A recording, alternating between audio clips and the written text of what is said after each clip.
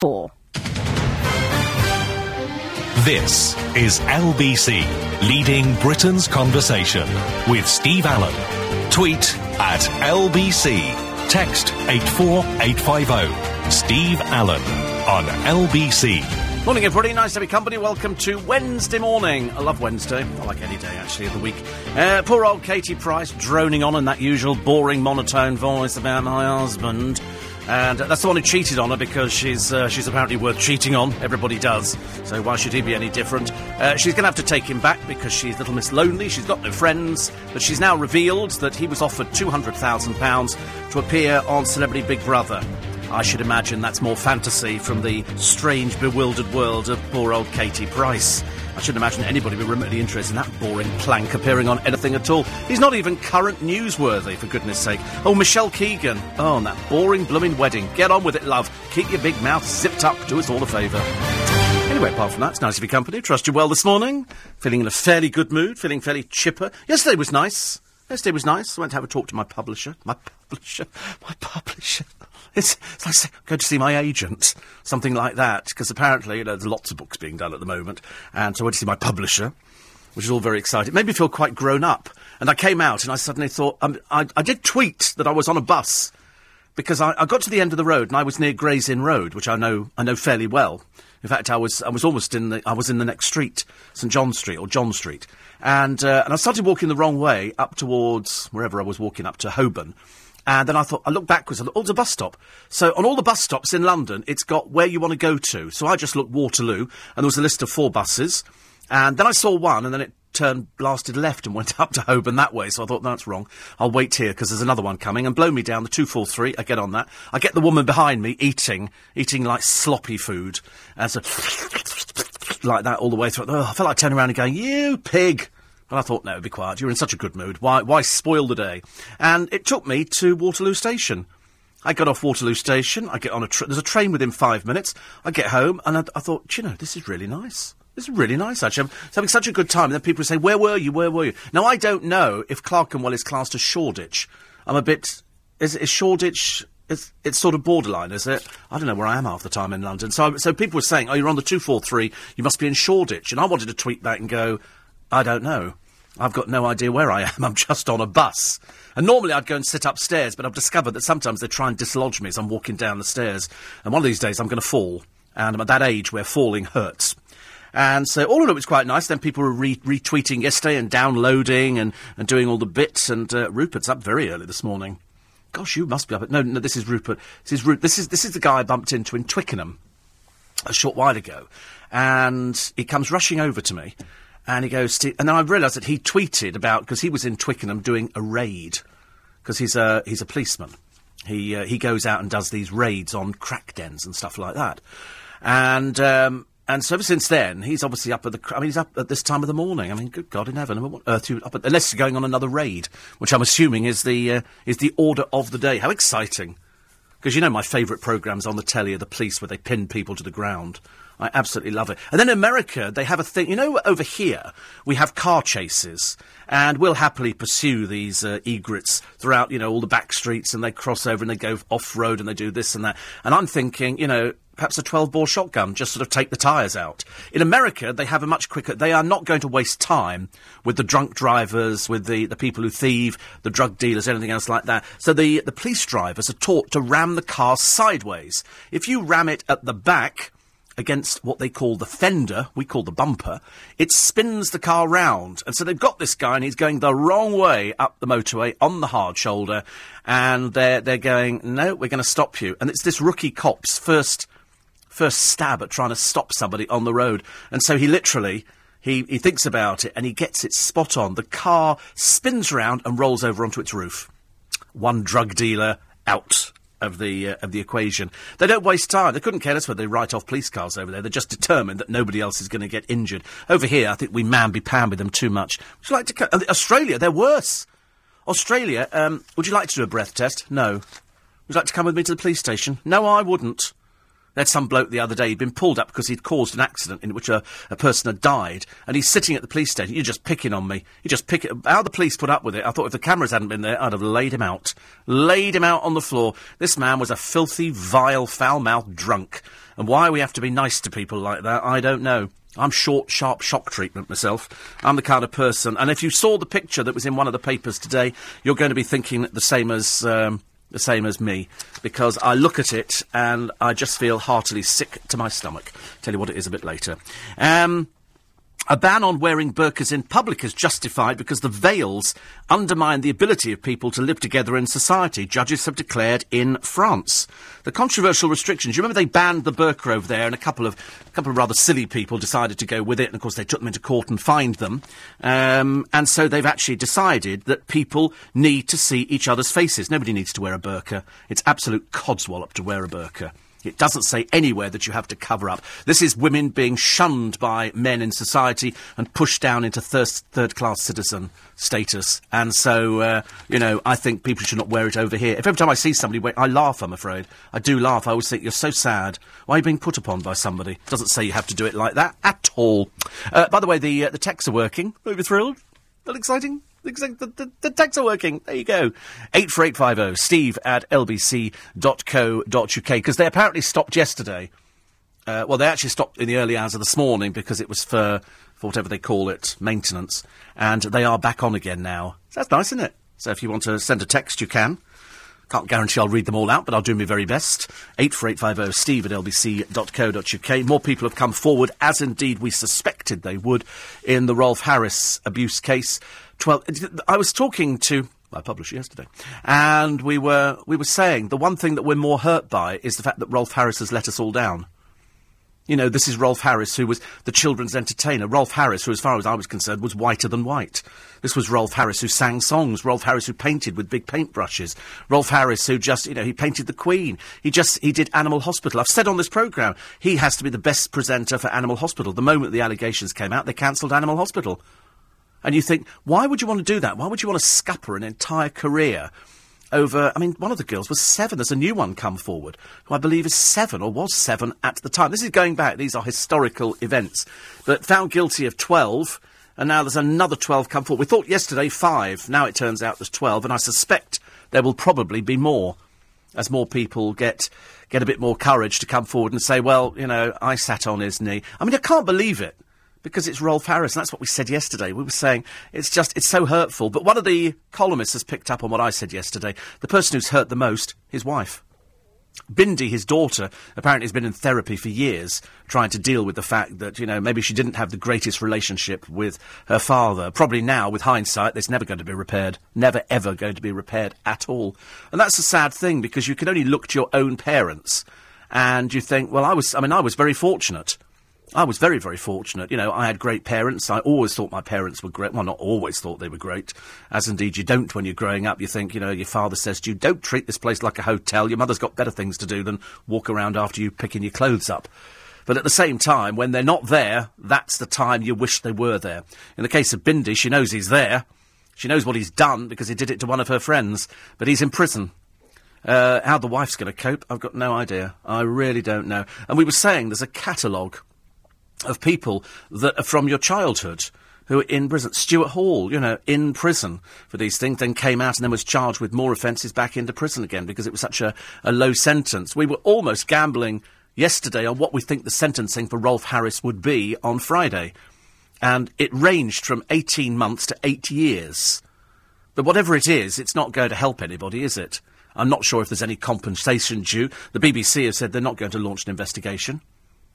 And you begin to wonder, the BBC, everything has just been heaped on them because most of the people who were done for these things were employed by the BBC. I mean, either it was a cult of covering things up there and everybody knew what was going on. Turns out in the Jimmy Savile case, most people seem to know what was going on in the NHS. It's only us blissfully on the outside who just go, oh, he's all right. It's only old Jimmy Savile. He's a bit eccentric, isn't he? Nope. He was a serial pervert. In fact, he was possibly even bigger than you can ever imagine. And if the stories are to be believed, his relationship with his mother was slightly strange. He stayed with her body for 5 days, didn't he? But there again, this is a man who used to hang around in mortuaries. It's all very disturbing, very, very disturbing. Other stories, that Tracy M in bed. Remember the other day we were going £1 million for an unmade bed, and I said, you can buy this studio from me. Give me £1 million, you can have this studio. Imagine all the people who've sat in here. Boris, except yesterday on the cable car. I loved that on the cable car. Do you think that was the funniest thing ever? How much is a ride on the cable car? And Boris goes, well, it's cheap as chips. He didn't have the faintest idea. And he was going, it takes thousands of people. In the time that they did the breakfast show, 30 people, I think, had been on the cable car. 30 people. Mind you, perhaps Emirates have got loads of money, so it doesn't really bother them that much. I've never been on it. I want to go on it. But it's only last 5 minutes. They slowed it down yesterday so that Boris didn't get sick as they were going round and round and round. And also, I'd have speeded it up for the sake of the questions, because he didn't know the answer to many of them. So this is very successful, is it, Mr. Mayor? That's the figures we have. Well, it's not. We've been doing a clicker on all the people going. And it was 30 or something. Whatever it was ridiculous. VB's in the paper today, yeah. Victoria Beckham doing another one of her poses. And, of course, it's ironic because David's just posing in his pants again. It's so funny, isn't it, that Davy Boy Beckham must look at his pictures and go, I look so butch here, and yet in real life, I'm really quite girly. And she sort of sits there, and where they're obviously trying to elevate themselves. She's in August Vogue. It's quite a pretty picture, if you like that kind of thing. But you know that she's Miss Misery. You know that it's all very odd. And I heard some really good gossip the other day. I can't tell you.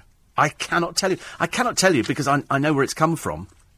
And it's a very, very good source. In fact, I heard 2 really, really good bits of gossip about 3 really well-known celebrities. But my lips are sealed. Zip! I cannot say anything at all, lest the lawyers come down and go, what have you just said about our client? Interesting. So, Davy Boy in his pants again, dullard, and Victoria Beckham sitting under a tree by herself, which is kind of what you think. And Tracy Emin's bed, how much did that go for? 2.5 million. 2.5... Some buffoon paid £2.5 million for it. Who bought... Wait a minute. So it comes with dirty sheets, empty vodka bottles, cigarette butts, discarded underwear, and it was auctioned at Christie's. Charles Saatchi, the ex-husband of Nigella Lawson, bought the 1999 Turner Prize shortlisted work for $150,000 in 2000. He sold it to an anonymous buyer for $2,546,000. The money goes to the Saatchi Gallery in Chelsea. Miss Emin, who was in the packed auction room, and said she wished the work could stay in the UK. I wish you'd go abroad, stay abroad. I just don't know. We said yesterday, I'm obviously very ignorant because I don't understand modern art and I don't understand an unmade bed. What a dirty person she must be if that's her idea of an unmade bed. Vodka bottles all over it. I mean, please, chocolate milk. Chocolate milk is all people drink in bed. Nobody drinks blooming vodka, do they? 4:15. I so wish I could tell you this gossip which I heard yesterday because you'd absolutely wet yourself. You wouldn't believe it. Well, two of the people you would believe. And two of the people I would tell you about, but I can't. You go, no. I mean, that would be the sort of gossip that you'd have to repeat at dinner party. You go, we won't believe what I've just heard. I mean, I'd love to be able to tweet it, but you can't tweet those sort of things now anyway. You just have to sort of accept my word that it was really, really good. Angela and Bob in Pratt's Bottom. What a beautiful morning. The birds are singing. Round here, they're just coughing. There's a lot of cigarette smoking going on outside, so the birds just cough first thing in the morning. Bob's making the tea, and you're on the airwaves. Who could ask for anything better? Say the Barkers, down there in Pratt's Bottom. Do you know, I still can't wait for it to snow again. People think I'm mad. I must be the only person in the world who goes, I can't wait for it to be winter. Although yesterday I had a very busy day, so I did my show. Then we did Sunita, who came in. She does look very good, very glamorous for whatever age she is. We never mention age. I've decided it's not a wise thing to do. And then I went to my publishers, and then after I'd done that, then I came back home, and then I forgot to water the plants. So at 1:30 this morning, I'm out there with my little hose, unlike the man who was on this morning yesterday, and I'm sort of watering all my little plants, and I thought, well, that's good, that'll do that. And I've got nothing to do today. Then tomorrow, where am I going tomorrow? Oh, I'm going to do Alexander Armstrong tomorrow. But I'm going off to see my friends at the Marketeers, so they send a car for me. It's all very glamorous. And then I should get the little bus back at the end of the road, because I've got my little pass, and that'll be nice. And then Friday, nothing, which is great. And then I think I might Saturday, because I can't remember which day my godchildren get their new puppy. You know, they've already got one dog called Cookie, and they've got a new one coming, which is from the same mother, but only a recent litter, and they're going to call it Oreo. Oreo cookie. To be honest with you, I don't quite get the gag myself. But, so I'm looking forward to that. So that might be on Saturday, and then I think might go to Vosges on Saturday evening, seeing as I've not been there for a few weeks. On the subject of the police raid, says Ian, aren't drugs the bane of society? I'm glad to see the police are doing something about it. It's a never-ending job. I'm sure that Rupert will tell you, and I can tell you as well, that you get nowhere. You know, you have a drugs raid, and then all of a sudden they go, oh, that's fantastic, they've managed to find this much drug, they've done that drug. But there's thousands of people doing drugs. Thousands of... This story about these two celebrities is of drugs. I can't tell... I so want to tell you who it is. I so want to tell you, but I know legally I can't tell you. But it's... I mean, you wouldn't be surprised. You wouldn't be surprised. He says, yes, the USA police can be right to the point at times, solve the problems of drugs straight off. But they've got even more... Because what they've got added to their problem is they've got people with guns. That's the problem of their gun crime is rife. Look at all these loonies who go around and start blasting people at school, and that bloke who puts himself up on the internet because he was turned down for women. Because, I mean, quite clearly they were very intelligent and saw through the fact that he was a raving lunatic. And then he was taken out by the police, but not before he'd inflicted death on other families. And as the families have said since then, we don't want that kind of thing in London. It's bad enough with knife crime. We felt so sorry, didn't we, for that young man the other day who was chased down a street. His father's a pastor at a church. Chased down a street in Arlesden, and for no reason that has become apparent, unless he was a member of a gang that his parents weren't aware of, but so far they've said nothing at all. He was just stabbed to death on the pavement. Who are these people? Why don't we just take them and hang the bastard? Sorry. That's the kind of thing. It's gut reaction, isn't it? It's gut reaction. If that was your mother, your father, your brother, your sister, you'd be feeling the same. Small wonder people become police officers to try and sort of set the world right. 84850. Russell Brand, apparently, according to Hillary, has said that imprisoning Rolf Harris isn't going to achieve anything and is pointless. What do you think we should do with him? Or just let him carry on wandering about? No, of course you've got to put him in prison. That's typical Russell. Who's interested in anything Russell Brand says? The man's an idiot. Complete and utter idiot. 84850 steve@lbc.co.uk. Another one here, as we weave everything in, because the texts are up and running. 84850 steve@lbc.co.uk. And Sarah says, I so agree with you about wanting it to snow. I love it. Please tell us the gossip. I can't. I wish I could. But it's good gossip. You see, that's even more intriguing, isn't it? When somebody says, I've got a really good story for you, but I can't tell you what it is. Let's have a quick look through the papers, shall we? Let's see what we're offering you this morning, ladies and gentlemen. It'll be the usual diatribe from the good, the great, and the terminally stupid. And here we go. Geordie Shore stud Gary Beadle. I'm sorry, I have no idea who he is. I've never seen Geordie Shore. We talked about him with my publisher yesterday. And he apparently drives a Ferrari. How on earth, at the age of whatever he is, he gets insurance? He's only 25. He claims to have bedded 1,000 women.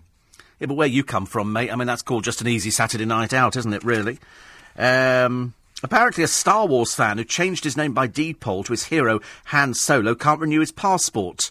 Why do people do that? Why do people... His name's Dominic Kimberley.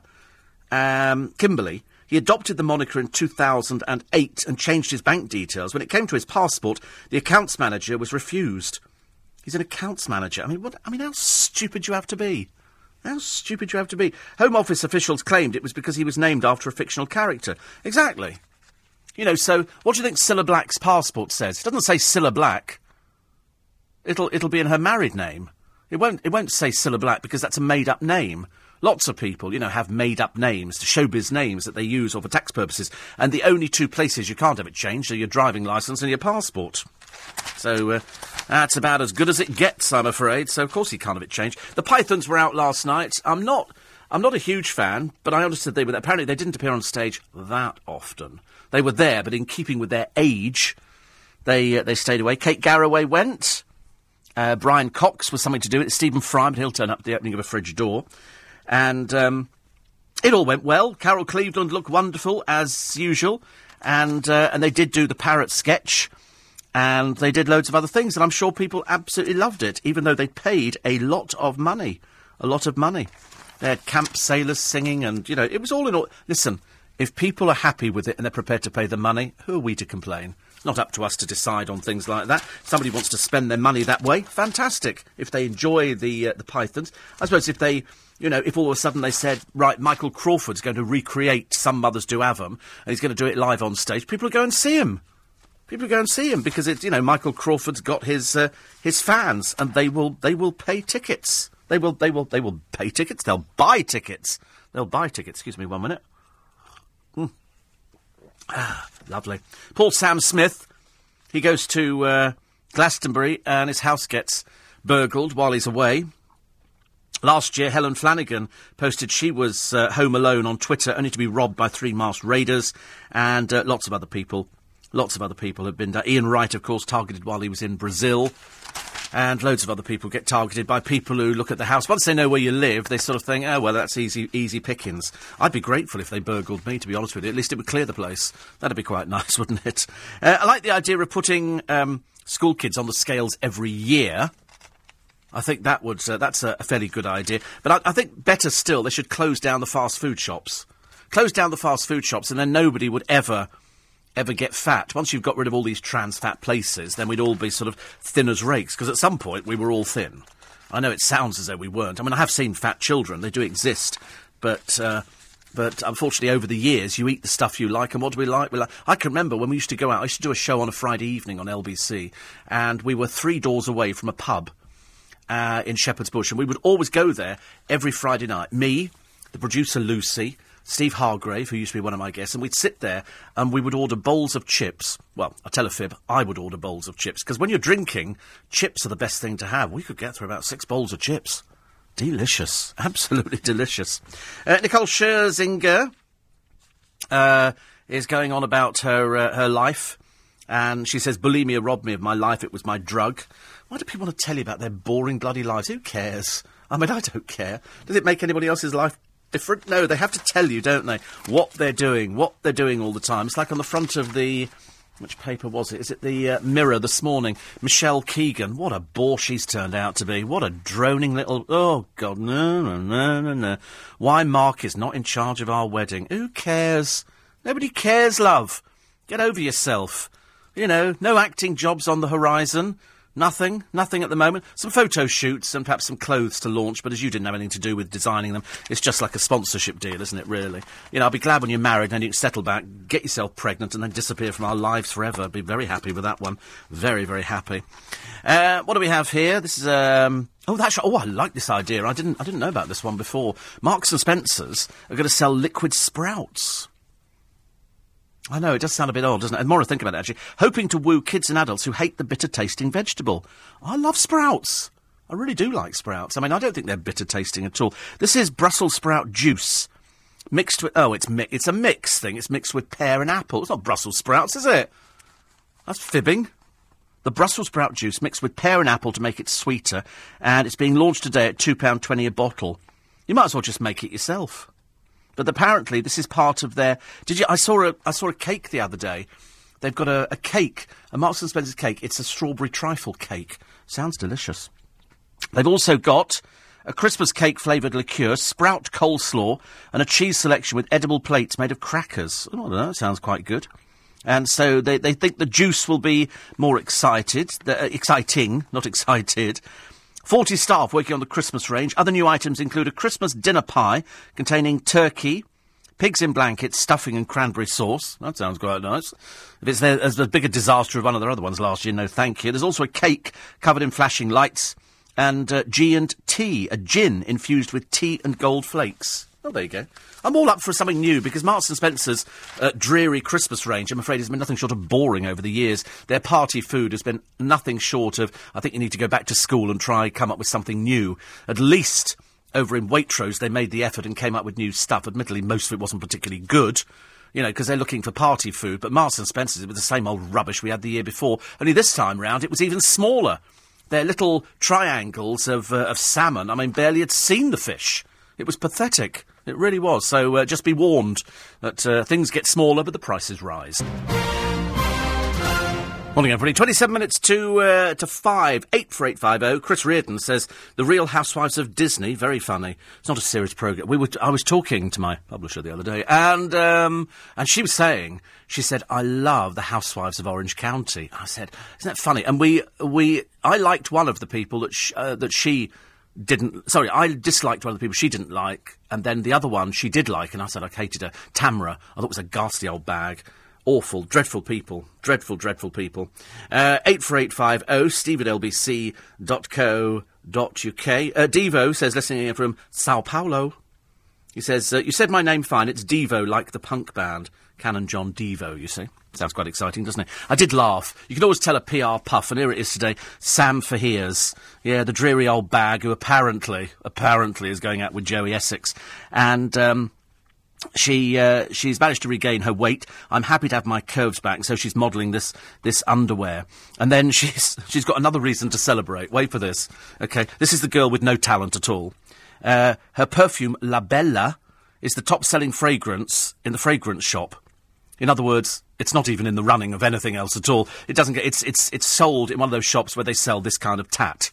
You know, it's one of those. You know, this is the shop that will sell the Jade Goody stuff. It'll sell the Peter Andre Insania stuff. It sells all that kind of low rent market things. And she says, Sam said, this is how delusional the poor old woman is. For the past year, during the development of La Bella, I've been so excited, and to hear it's the best-selling celebrity fragrance this year has blown me away. I'm so happy people love it, and I can't wait to meet more of my fans on my fragrance tour. Christ. You can only imagine, can't you, what dreary's going to turn up. Perhaps they're buying it because they think it's toilet duck. Perhaps they got a bit confused. Perhaps it's Blue Lou or something like that. You're going to go around doing it. And then they had another programme on the telly. What did I see? It was obviously some dating programme. Because they had a bloke sitting at a bar, quite a posh bar, and then in comes this bedraggled old creature who sits on the stool. Hello, she goes. I thought she was putting the voice on. I thought she's doing this as a joke. And she looks glamorous, and she opens her mouth and sounds like a foghorn. You know, it's a little bit like Gemma Collins, like half the girls in Towie. They've got little girl voices, talk like that, don't they? You know, and this one was even more whiny than usual. And then he goes, I like your tattoo. And she goes, you're a bit forward, aren't you? And I'm sitting there thinking, have you listened to yourself back? Have you actually watched this programme, please, and listen to this whiny little voice? And then I thought, this is why there's the dumbing down of the country, because they put these people on television. And she obviously thinks she's being really... Perhaps obviously somebody said to her, you're a good-looking girl, ain't you? She goes, do you think so? Do you think so? Oh, no, that sounds like Harry Durbridge, because he sounds like that. Another one with a whiny little voice. So very funny, little Sam Fahirs modelling her underwear, but really, she's quite plain, I'm afraid. She really is. There's no looks going on here at all. Everybody looks like this in their underwear, Sam. It's just that their eyes are a bit wide open. Katie Price droning on to anybody who'll listen about her dreary little love rat husband, Kieran, who she's taken back, you know, because I took him back because I ain't got nobody, and I'm a lonely old bag. And we were discussing with my publisher yesterday about how much money she's got. We all agreed we don't think she's got 35 million quid in the bank. I just do not think it's possible. The only thing she's had that's been successful are the books, but she never writes them because she just sits down and goes, I see the story is like, you know, a girl on a pony and she comes into London and she wants to ride an horse. And so they make up a story about it. But she's quite good at chipping in with bits saying, no, this girl wouldn't have a phone like that. She'd have a Nokia. You know, covered in jewels or something like that. So it's all fantasy in poor old Delusional's mind. And so now, because Kieran was cheating for 7 months, ha ha ha ha ha, it shows how naff she must be in the bedroom department. But I should imagine by now, you know, I shouldn't imagine there's much. I shouldn't imagine she can really be bothered. Because let's face it, she's had 5 husbands. I mean, and Kieran we've seen performing with another girl on the internet. And to be honest with you, Katie Price didn't come. You know, the fact that she's pregnant is, of course, a mystery to us all. But anyway, so she was saying that the marriage is on the mend. Hilarious, isn't it? Absolutely hilarious. You watch, it'll go pear-shaped again. That's what happens with her. He gets back together, drones on about her boring life, and then we all laugh at her, and then it'll go pear-shaped again. He will cheat, of course he will. He will find somebody else to cheat on with her. At the moment he's doing it because, as if he was ever going to be offered 200,000 quid by I'm a Celebrity, Get Me Out of Here. No chance. Celebrity Big Brother, 200,000. They don't pay that kind of money, love. But of course, if it serves the purpose and it's your idea of sticking the knife in Alex Reid's back. She says Alex Reid got offered 150 grand and Kieran was offered 200. Yeah, and I was offered $1 million, love. I was offered $1 million, there you go. And how much were you offered? You didn't get very much at all, did you? I was quite surprised. Then you went back in again, but you weren't much coppered it. In other words, you're just a bit dreary. You're a bit dreary and a bit boring, and but it serves your purpose, doesn't it? It serves your purpose, but at the moment we all just feel a little bit sorry for you, I'm afraid. And Alex says, you've got me puzzled. I changed my name back in 1960 and have my new name in both my driving licence and passport. Well, it depends. If it's a married name, then you can change it. You can't make up a name of a celebrity. You can't all of a sudden call yourself Han Solo. You cannot do that. A friend of mine managed to get... He's changed his name as well by deed poll, and he's got the passport changed. The only thing he had trouble with, PayPal. But you can't make up a fictitious name. You know, you can't take the name of a celebrity because there is, you know, there is a law that goes along with that, and that's why. So you can change... And your driving licence... So in other words, if you decide that you don't want to be known as Alec Winterbottom, you want to be known as Alex Snowstorm, and you change it by deed poll, well, then you can change it on your passport. But you can't just do it for a bit of fun because you're a fan of Han Solo. That's just for the stupids, isn't it, really? 84850 steve@lbc.co.uk. Jenny says, I prefer autumn and winter as well. Well, the way we're going, we're getting pretty close to it, aren't we? Absolutely pretty close to it. And we're getting there, because now we're into July. I can't believe we're into July already. And already we're up to the 2nd of July. It only seems like yesterday it was June. Wait a minute, day before yesterday it was June. And so now we have this sort of thing going on where we're going to go July, August, September, and then you're going to be into the Christmas stuff. Somebody said, no, you don't get Christmas stuff in October. I said, of course you do. Of course you do. Get loads of Christmas stuff out. Costco will have it from, I would think, the end of October. In fact, actually, if not before then. I'm sure we've done it last year. It came in a bit earlier. I think so. Taz says, I can't believe that M&S used her in their latest advertising. This is Tracy Emin. Yeah, well, you know, that's the way. They obviously think that, you know, she's newsworthy. Although you look at some people... I mean, does it affect you if a celebrity's advertising something? When you see people... sometimes I listen to voiceovers on the television, and I think, oh, that's Terry Wogan doing, you know, margarine or whatever it is. Would you go out and buy it on the strength of it's Terry Wogan? I don't think so. I mean, do you seriously think that maybe Terry Wogan uses that particular product? I shouldn't think so. It's people... I remember seeing once... Who was it that was well known for advertising Waitrose, and they were pictured coming out of Tesco's? And you think, well, of course, why do you think? Because somebody's paid by Waitrose, why would they shop there? They might want to go somewhere cheaper and spend the money that Waitrose have just paid them. Just because they're paid by a company, they don't have to advertise it. They don't have to use the product. Steve says, Rob, I shall sell you my unmade bed for a tenner. Malcolm says, I laughed at an episode of Night Cops where a thug did a runner across a field and was stopped by a herd of cows. Yes. And Dorothy says, it's time the burqa was banned. Such a shame the government are incapable of making a decision. Exactly. I mean, you don't need it. It's very silly. They banned it in France, and the High Court has also banned it, saying it's an affront. You know, you should be able to see people's faces. Why on earth would you not want to see somebody's face? It's got absolutely codswallop to do with the Quran. Doesn't say anywhere in the Quran you've got to be covered up all the time. This is the work of a few mealy-mouthed men who want to oppress women. At that time, women fought back, I think. Good God in heaven, you fought for the blasted vote. Why are you not fighting for your rights anymore? Sit there like sort of third-class citizens. It's very embarrassing. Tom says, what on earth will Katie Price's kids think when they're old enough to know what a piece of work she is? And all these men. Yeah, I mean... well, I suppose they're getting to that stage now. Junior, we've already seen playing with the cameras and talking about why the camera's not following us and all that kind of stuff. So, I don't know. Will they turn out to be troubled kids? Who knows? We have no idea. Will the effect... I've always thought there was something rather bizarre of having a film crew in when the kids are sort of having their baths and stuff like that. I thought that was a bit distasteful. But there again, Katie Price doesn't seem to understand anything like that at all. 84850 steve@lbc.co.uk. Another one here.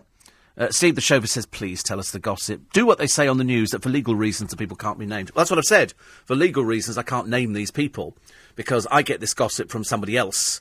But it's very reliable. It's very, very reliable. But I can't do it because it's not my story, you see. That's the difference. It has to be my story. So in other words, if somebody writes in to me and says, I've just had a terrible meal at, Chakrabarti's, pie and mash shop. And I then go, Chakrabarti's pie and mash shop, dreadful, dreadful place. They've served up this pie and it contained human embryos and all that kind of stuff. They quite rightly can sue. But if I've had the experience, and I say, I went to this pie and mash shop the other day, then that's my experience. So I can tell you the story. I can explain what went on. So when I go into a shop and I get bad service, I can tell you that story because because I can then go back to them and say, OK, let's prove it happened. Get it back on the CCTV. I'll prove I was here at this time, and I'll prove this was the conversation because I've got it on my phone.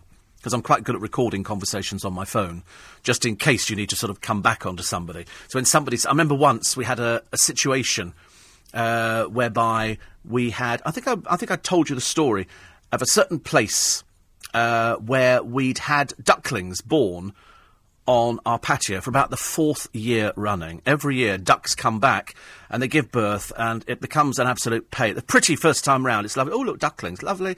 Second year, oh, look, the ducklings again. And third year, we really don't want the ducklings. So I phoned up this place, and the bloke at the other end said, what do you expect me to do about it? I said, well, I'm expecting you to come round and take them away. That's what you do, isn't it? He said, we haven't got time for that, and put the phone down on me. So I relayed the story, and they then come right back a week later, alleging all sorts of things. We did not speak to this person, blah, blah, blah, blah, blah. We have no knowledge of this whatsoever. Unfortunately for them, we'd recorded the conversation because I was with my neighbour, Lynn. And so we were able to write back to them and go, you're a bunch of blooming liars. Nothing worse than somebody accusing you of something. If you've been accused of something and you know they're right, you hold your hands up. You say, yes, I agree, I did say that. But, in the case of these people, they blatantly lied. So ever since then, every time somebody mentions this particular organisation, I go, watch them. They're compulsive liars. Steve Allen on LBC. Morning, everybody. Nice to have your company. 13 minutes to 5. Nick Ferrari this morning, the European Court of Human Rights upholding the ban on the burqa. Nick asked, could we enforce the ban over here? Well, they could. They stop smoking. I'm assuming you can stop anything if you make it an act of parliament and then you make it illegal. Simple as that. It's not complicated. Plus, should we enshrine in law how much foreign aid we give every year? Did I hear earlier on that we give foreign aid to Russia? Foreign aid to Russia? What in God's name are we doing that? We give it to Pakistan. We give it to China. One of the richest nations. What do they give us? Oh, well, sweet and sour pork, special fried rice, so quite a lot of things, really. And why has the dangerous internet craze now claimed the life of a young father? Nick Ferrari and the team from 7 this morning. Andrew Pearce will be looking through the papers. He presents Saturday mornings on LBC. He's the consultant editor of the Daily Mail. He'll no doubt throw his arms around me this morning and go, good morning, love.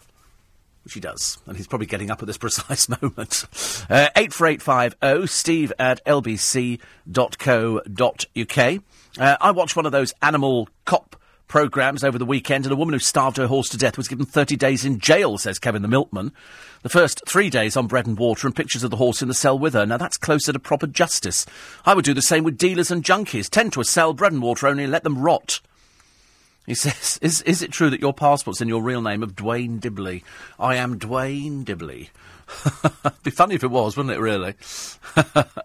Very good. The two women, says Johnny G, who I picked up from the O2 Arena, Dolly Parton concert on Saturday, who went to a site in Bashley Road, Northwest 10 in Harlesden, got out and ran off, leaving £67.80 on the metre, are in for a shock. Their photo from the taxi camera is being circulated on posters all over London. The police even know which caravan they live in, and it's going to the taxi press. Not that people who live off benefits and steal are bothered. No, they're not bothered. That's the... You see, I think you should, if you're a taxi driver, and you can probably do it, probably more so in the black taxis than you can in the other ones, is you keep the door locked and you get the money. That's so-and-so, so-and-so. Have you got the money on you? No. Well, you're not. Well, I'm going to drive you to the nearest police station then. Simple as that. I wouldn't even let these people out. I really wouldn't let them out. But you do get people who thieve naturally. I mean, I would, I think sometimes some countries get it right. You thieve, we chop your hands off. OK, simple as that. Let's not waste time. Makes it, so much easier. 84850 steve@lbc.co.uk. Another one here. This is on Countdown style, dealing with her year from hell, Rachel Riley. Latin music, because she went out with somebody, I think she was married to somebody, wasn't she, or something like that. And then she wasn't. And now, of course, she's decided to tell us all about it. And it's so dreary and so boring. I always think to myself, why make yourself out to be a bit stupid? Why not just sort of get on with your life and stop droning on about, you've had the year from hell. We don't care. I couldn't care less whether you've had the year from hell. I don't go on air and go, I've had the day from hell. I've had the Dave, the dreadful Dave from hell, and drone on about it all the time. I hardly ever mention myself on the programme, as you all know. It's not my nature. I prefer talking about other people. And so she started doing rumba classes. Don't shut up. Shut up, woman. You only do numbers on a programme. You know, you just stand there and for 400 quid, you just tell us, you know, what the numbers are and you do a number crunching thing and that's about it. Don't overhype your job in life, because it's really quite boring. As if the celebs weren't boozed out enough at Glastonbury, wait for this. Well-known Who Are You, Alexa Chung, and her pals went off to party on Monday night. The gang, including Daisy Lowe, Sam Smith, Caroline Flack and Sadie Frost. Aren't they a bit old for partying? Should they not be sitting at home doing knitting or something like that, or doing advert for sort of, you know, shredded wheat? And they went to a boutique hotel where they played croquet. It's this Alexa Chung we're all slightly concerned about. Nobody knows who she is. I've asked around the building, and people say, yeah, they've read her name in the paper, but they don't know who she is. So perhaps she'd like to let us know. Who are you? What do you do? Why are you in the papers? Are you one of these sort of it girls, who just sort of wanders around?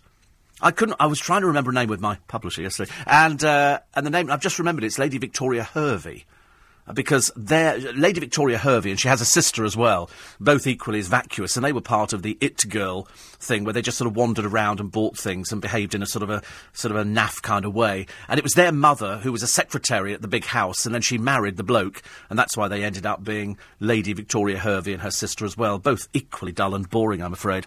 But we were talking about this other girl who was an It Girl, and she's now an antiques dealer on 4 rooms, and you think to yourself, but who are you? Who are you? And the answer is they're a bit like Alexa Chung. They're nobodies. Alexa Chung is in the paper and they go, oh, she's a presenter and a model. I thought, doesn't mean anything to me. I've looked at her. She's very plain. She just has an exotic-sounding name, but that's why I suppose she makes it into the papers. Nicole Scherzinger has done an interview with Cosmopolitan about her bulimia. It's funny, actually, we haven't had a good bulimia story for a while, have we?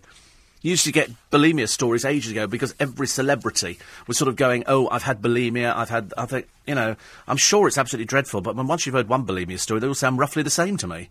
They don't sound any different. It's like, you know, one case of acne is very much like another case of acne. And I'm not too sure. She said, it left me so weak, I was found passed out on a hotel floor. And so they talk about her battle. Well, I mean, she looks great, Nicole Scherzinger. It's great, but I'm really not interested in her life. She doesn't, I'm sorry if it makes me an uncaring person. I'm sorry if you're probably not, though. You're probably going, yeah, we don't care about her either. You like her, do you? You like her? Yeah, of course you do. But you like her because of the way she looks. You're not bothered about whether she was bulimic, are you? Why would that? No, not at the slightest. You're just worried about whether or not she can do handstands. That's what you're thinking about, isn't it? Yeah, see, that kind of thing. Because that's what people think about. They look at them, they don't think, oh, she looks a nice girl to have a conversation with. You go, I bet she's wild in bed. That's what people say nowadays. It all comes down, I mean, I am, as it happens. I am an animal, an absolute animal in bed. Unfortunately, I'm the only one there at the time, so it's kind of a waste, but it doesn't matter. It keeps me happy, I suppose. Don't get the Goon Show, either. Very similar to Monty Python. I never got the Goon Show. Isn't that funny? That's funny. Other people have said, I mean, I've had the Goon Shows, and I've listened to them, and I just don't get them. I never got any of it at all. Perhaps that kind of humour escaped me.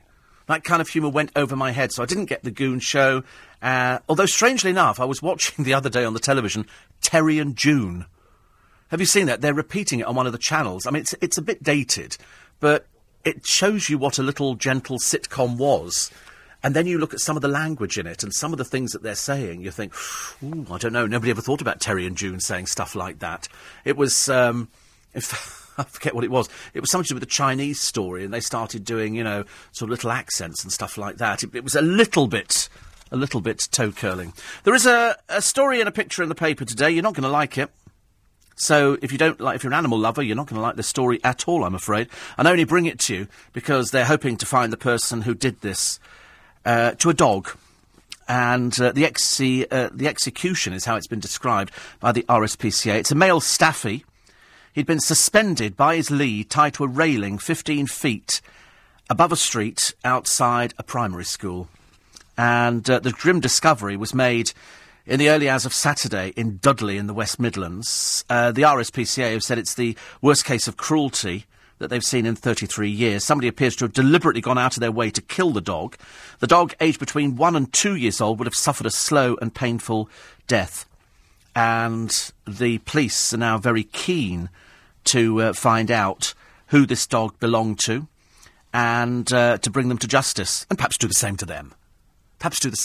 Because anybody who can do this to an animal, I can't quite get my head around it. I can't quite understand some of these things that people do. Why would you want to take a staffy who's only between 1 and 2? I mean, what this person needs to do is come forward to the police, because if they find you, they're going to hang you, OK? And they're going to meter out justice to you like you've got no idea. It's in the West Midlands, and somebody will know who's this dog is. People who say, wait a minute, there used to be a staffy next door to us, and now there isn't a staffy next door to us, and the police will start investigating, and they're going to find the sick thug. I suspect it's just more than one person, because quite clearly, he obviously tied its lead to it and then just threw it over the wall.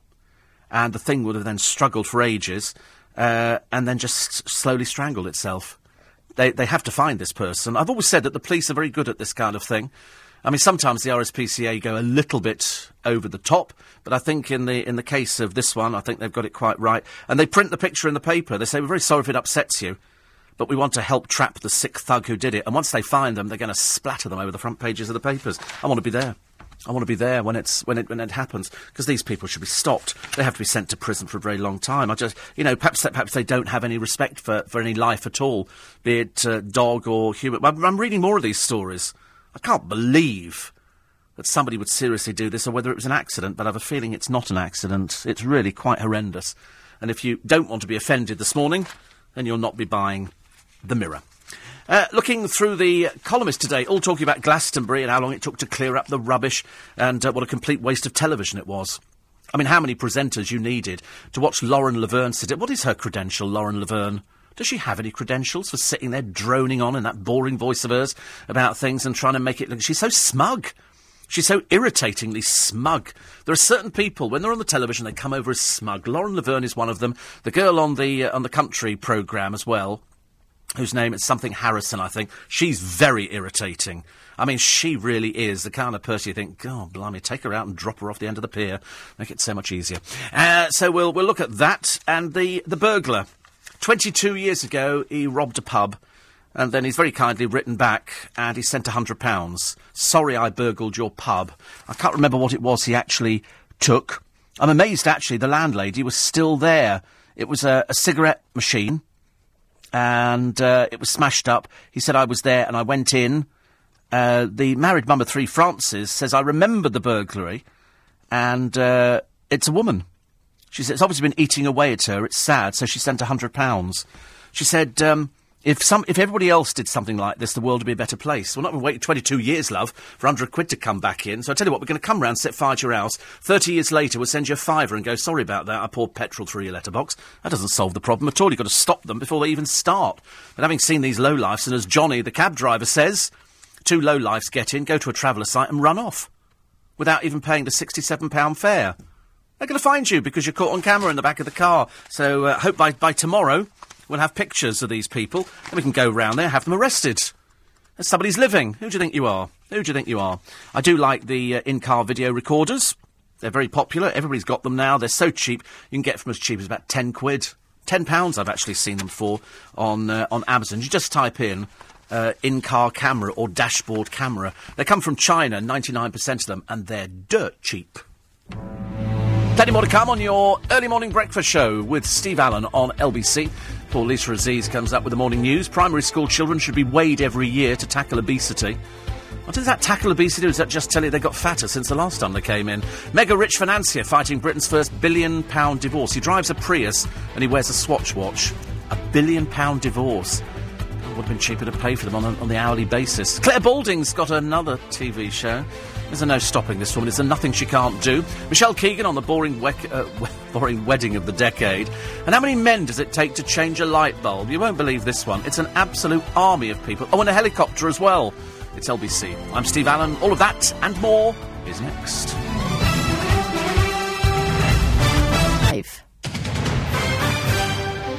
This is LBC, leading Britain's conversation with Steve Allen. Tweet at LBC. Text 84850. Steve Allen on LBC. Morning, everybody. Nice to be company. It's Wednesday morning. It's a bit misty at the moment, so I'll find out what the weather's going to be for you in about 5 minutes' time. All the stories in the papers today. Rolf Harris might have cheated justice if those campaigning to muzzle the press had got their way. They're talking a lot about that as 12 more people come out and go and seek advice from the lawyers. Sentencing is on Friday. We'll carry that on LBC. People are speculating on exactly what would be an appropriate sentence, and then you can sentence for the 12 he's been found guilty of, and then if there are more cases to answer, well, then that will go on top of that after they've taken him back out of prison again. Is plastic surgery ageing? Sarah Vine thinks so in the case of Dolly Parton. We love Dolly. And the other story, Colleen Rooney. Sarah Vine was writing about Colleen Rooney, lamenting that Colleen felt sick after discovering her luggage was ransacked after it went missing on her way to yet another sunshine break in Las Vegas.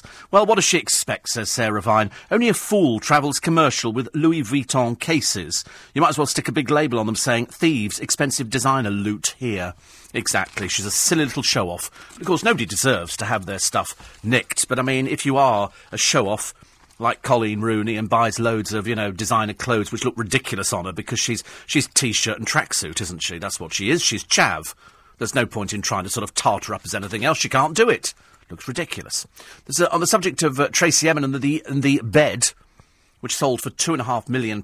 Who, in God's name, has got £2.5 million to spend on an unmade bed? Would it not be better to go into Beds R Us or something and just throw some vodka bottles over it? I mean, how many more beds has she got lying around that she's sort of desecrated? Money-making scheme says, how for you? Get one of your Hawaiian shirts, drape some discarded M&S stuff around it and sell it for £500,000. I'm sure that people would buy any of my stuff. As my publisher was saying the other day. Did I mention my publisher? I have tried not to mention it that often. Cliff Richard has changed his name on his passport. He's got tired of customs going, you're not Harry Webb. Yes, because he is Harry Webb, of course. That's the thing. Cilla Black's Priscilla White, but then she was Mrs. Bobby Willis. So she's probably got Willis on her passport, I think. Is sleeping nude the secret to a happy marriage? Oh, God, no, I shouldn't think so. Not the case for a lot of people nowadays. But a new study has said that, if you want to keep your relationship together, sleep with nothing on. Well, I always think you should sleep with something on in case there's a fire. I think what you have to sort of be prepared for firemen bursting into your bedroom. I know that sounds exciting to some of you listening at the moment, but you have to be careful. People sort of, quick, there's a fire, everybody out, and you go, wait a minute, I've got to put my clothes on. So I always sleep fully clothed. There's a radio that they brought out which changes moods to suit how you're feeling. I'm assuming it can only be music. It can't be anything else, can it? It doesn't work with speech. Well, I wouldn't have thought so. British students have invented a camera and face recognition software that detects a listener's mood and picks a suitable song. It's not going to happen on this radio station, is it? Not going to be listening to me and all of a sudden getting, the bitches back again. But this is students at the Royal College of Art and Imperial College. Well done to them for coming up with something a bit more interesting, I suppose. I like the radio that plays the sounds of waves crashing on the shore. It's to help you get to sleep. And you sort of turn it on, and I think you can have that, or it can just have... And that apparently lulls you into I tend to find sleeping tablets work quite well. 2 of those, I'm out for the count. Couldn't care less about waves or water crashing on the beach or anything like that. And I would have thought if you play water, all you want to do is get up and go to the toilet. Why would you want to do anything else? It doesn't make sense, does it really, I'm afraid? 84850, steve@lbc.co.uk. Philip says, I think you could be wrong to say that Nicolas Sarkozy is the first former French head of state to be arrested. Didn't Louis XVI and Napoleon... Well, I don't think we're going to be going back that far, dear, are we? I really don't think so. Otherwise it becomes a little bit ridiculous. Yes, as Napoleon only said, I joined Slimming World, says Karen, in January. By April the 1st, I weighed 2.5 stone lighter, and I eat the most amazing foods, chip, rice dishes and curries, to mention a few. It's a brilliant eating plan that can be maintained for life. People never do, though. That's why diets don't work, Karen. It's very nice. And it'll work in the short term. Long term, it tends not to work, I'm afraid. Long term, it tends not to work. That's the proven fact. It might work in your case, but you are one out of thousands and thousands of people. One here. So you may have just helped me. 2 weeks ago, I was thrown out of my local supermarket as I was on CCTV the day before, apparently attempting to steal, even though I could prove I was at work in London. The supermarket have not responded to my letter of complaint. You don't write to the supermarket. Oh, no. You write to the boss of this particular supermarket. You write to head office, and you send it registered. I don't know why you'd ever bother writing to the local supermarket. They're not going to do anything at all. Shouldn't imagine the person who runs it could even read. So what you have to do is you have to write to the head office of this particular company, and you write to the managing director. You find out his name. Okay, find out his name. Don't just write to Dear Sir. You know, you write to the man, and he will write back. I promise you. In fact, I guarantee you, because that's what they do. They don't want bad customer service. And so you find out where their head office is, you just go onto the internet, find out who the managing director is, you write a letter to him, and you send it registered. And you explain your grievance, and you write it very nicely.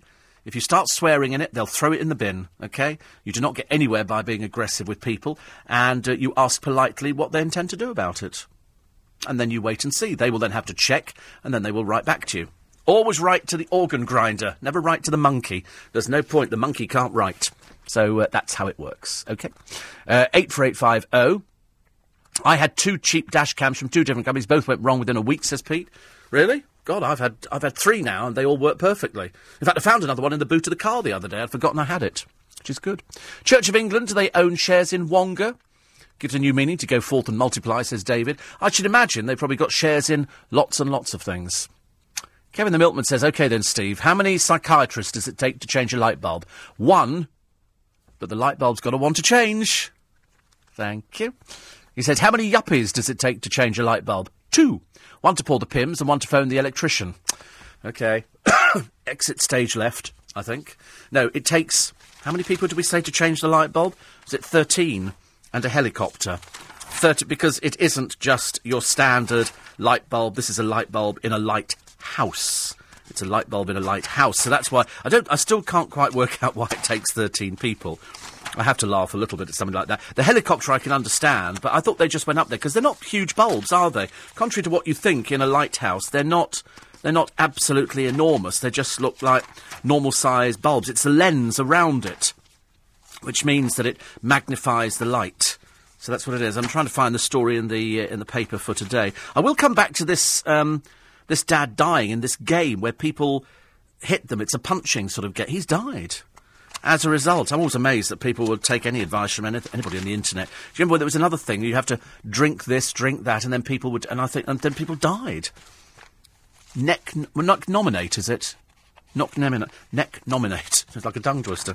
And I never understood why anybody would do that. So if somebody says to you, go out and drink a puddle, you go out and drink a puddle. These people must be incredibly dumb. Incredibly dumb.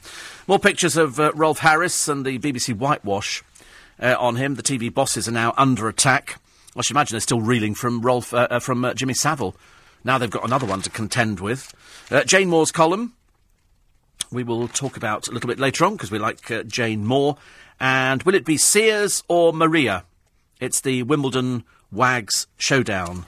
I don't really care, actually. I'm not bothered about Wimbledon. I couldn't be less interested if I tried. If I had swing ball in the studio, I couldn't be less interested. And then they look at, how many followers they've got. It's so funny because I saw a presenter the other day, a radio presenter. Well, I say radio presenter, hemorrhaging audience like there's no tomorrow at the moment. And I remember sort of checking their Twitter account, and they seem to have 50,000 followers. And then somebody pointed out to me, they've bought them. They've bought followers on Twitter. So they weren't genuine, because if they had that, their audience would be so much better on the radio, but as it's dying on its proverbial. And so somebody said, no, they bought those. You go to America and you spend $300, and immediately you get 50,000 extra people added to it, but it doesn't mean that they're there. They're just in the air. They don't actually exist. So I was going to write to them going, still lying, because it makes it look a bit silly, doesn't it, really? Somebody nobody's ever heard of, and they've got down 50,000 people. So when they've got the people from Towie have got 1.6 million, they actually haven't got 1.6 million. Most of it is sort of made up. More on that poor dog. And the Duchess of Cambridge, who unveiled a new hairdo straight out of Game of Thrones. It was all curly, and then it went straight later on. Listen, I mean, can we just not have pictures in the paper of every day? I mean, I can live without it. So she goes out to another event. Who cares? Who cares? Are there not better things to write about in the papers? Or is that the easy thing to write about? Probably is, actually. But the best story is a prisoner working in open prison. He's been caught keeping a pet rabbit. They aren't sure if the hutch was actually in the cell. But it's believed prisoners working outside the jail found the domesticated bunny and sneaked it back in again.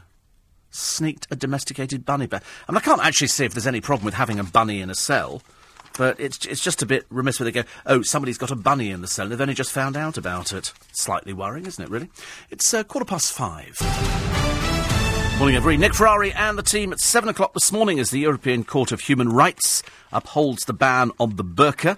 Nick will be asking, could we enforce the ban over here? Plus, should we enshrine in law how much foreign aid we give every year? And why has a dangerous internet craze now claimed the life of a young father? You can join Nick Ferrari and the team from 7 o'clock this morning, looking at the papers today. It's our friend Andrew Pearce, consultant editor of the Daily Mail. He presents Saturday mornings on LBC, so he'll be in a jolly little mood today. He always is, actually. I've never known such a jolly little person. Might not always be jolly on the Saturday morning, but at least you understand what he's talking about. He does it in the language even I can understand. We're going gaga for Google. Why are we going gaga for Google? Because this is the 50 best-loved imports. I don't want to run through all of them for you, because some of them are, these are things that have come in from IKEA furniture to Nando's. I've never been to Nando's at all. I don't think I'd ever want to go to Nando's. I don't know why. I don't know why it doesn't appeal to me. Is it a bit like a Kentucky Fried Chicken franchise kind of thing? Only it's what? But right, double the price, is it? Oh, right, and it's just chicken, isn't it? It's just chicken. Oh, right, that's all it is. Apparently, we also like chicken balti. I don't know why. I like any sort of balti. We like Burger King, do we? I'm still trying to find out, and I've never actually managed it yet. I don't know why we've never managed this one. We managed to find out about McDonald's, and we managed to find out about the eggs, which are sort of, cooked and made there and everything else. But we can't find out, because they used to do the adverts for Burger King, where they were flame-grilled. And it made it look as though there were people slaving away over, hot stoves in the back. Well, I've never seen a burger being cooked in Burger King in my life. And I was trying to find out from somebody, because they appear to put them all in the microwave. You order a burger, and you can watch them assembling it at the back, and then it goes in the microwave. And I'm thinking, do the burgers come in cooked, and then they're frozen? Or do they come in cooked and they're not frozen? Because I've never seen any flames in the back of a Burger King. I seriously haven't. And I've stood there looking, thinking, where are they cooking these things? All they've got is a bank of microwaves. So is all their stuff microwaved? So they put the burger in there, and wrap it in, and then they sort of slam it on for a minute or something. I don't know. I've certainly never seen any flames. So if you can help me out on that one, that would be a very good idea. Kevin the Milkman says, of course it takes 13 people to change the lighthouse bulb, 1 to fly the helicopter, 1 to change the bulb, and 11 health and safety officials to stand round in high-vis vests holding clipboards. It's so true. I see that more and more on the streets of London. You see people standing around with clipboards. I think I might get one myself, or just stand there outside a bus shelter going and taking a picture of it with my camera or something. Just, people go, oh, he's obviously very important. Because you can buy high-vis jackets all over the place. That would be... And I'm sure if you walk... somebody would believe you. You could probably do a hidden camera on the street thing. Excuse me, we're just doing a survey on this bus stop. Have you been here before to this bus stop? Is it okay? Do you like it? Would you like it taller or shorter? Can you read everything that's on it? Should it be better lit at night? And your name it, we're entering you for a free prize draw. There's a free bus for you. Well, a journey on but not actually giving you the whole bus. OK, and you're from overseas, are you? Whereabouts? Canada? Lovely. They're doing a programme on Canada on the television. I can't wait to see it. I quite like Canada. It always looks a bit windswept. But I'm going to go for it. We apparently like KFC. I don't think everybody likes KFC. We like McDonald's. We like Friends. We like chili con carne. I like chili con carne. I quite like chili con carne. I can't make it, but I can eat it. We like fajitas. I like fajitas. They're very nice. We like Disney. It's a bit safe and boring, but we like Disney. Spaghetti bolognese. Well, you would never have that in a restaurant. You must never, ever, promise me you'll never go out to a restaurant and order spaghetti bolognese. It's because guaranteed you will drop it down you at some point, even though you've got the spoon and the fork and you turn it into your mouth, and then magically it finds its way onto the front of your shirt. And then you say, oh, blow me, well, I've made a mess. I did it the other day. I was eating a peach, and it was a particularly squidgy peach. And I'm eating it, at the bus stop, and you try and eat it away from yourself. You don't actually sort of put it in your mouth. You sort of away in case it drips. Well, this thing dripped, but it dripped into me. So it wasn't until the bus arrived that I looked down, and I've got half a ton of peach down the front of my jacket. And oh, goodness. I'm such a messy person. It's like, never order spare ribs in a restaurant. You cannot eat spare ribs politely in a restaurant. You're like, huh? It's like eating corn on the cob, isn't it? You can't eat corn on the cob in a restaurant. It's the kind of thing you have to eat privately, probably in the bedroom or in the bathroom, so at least you're going to be sick straight into the toilet. But I just don't understand why anybody would ever order spaghetti bolognese. I do like it, but I would never eat it out anywhere. I have done it sometimes, and I've cut the spaghetti up with a pair of kitchen scissors, so it's just all little pieces.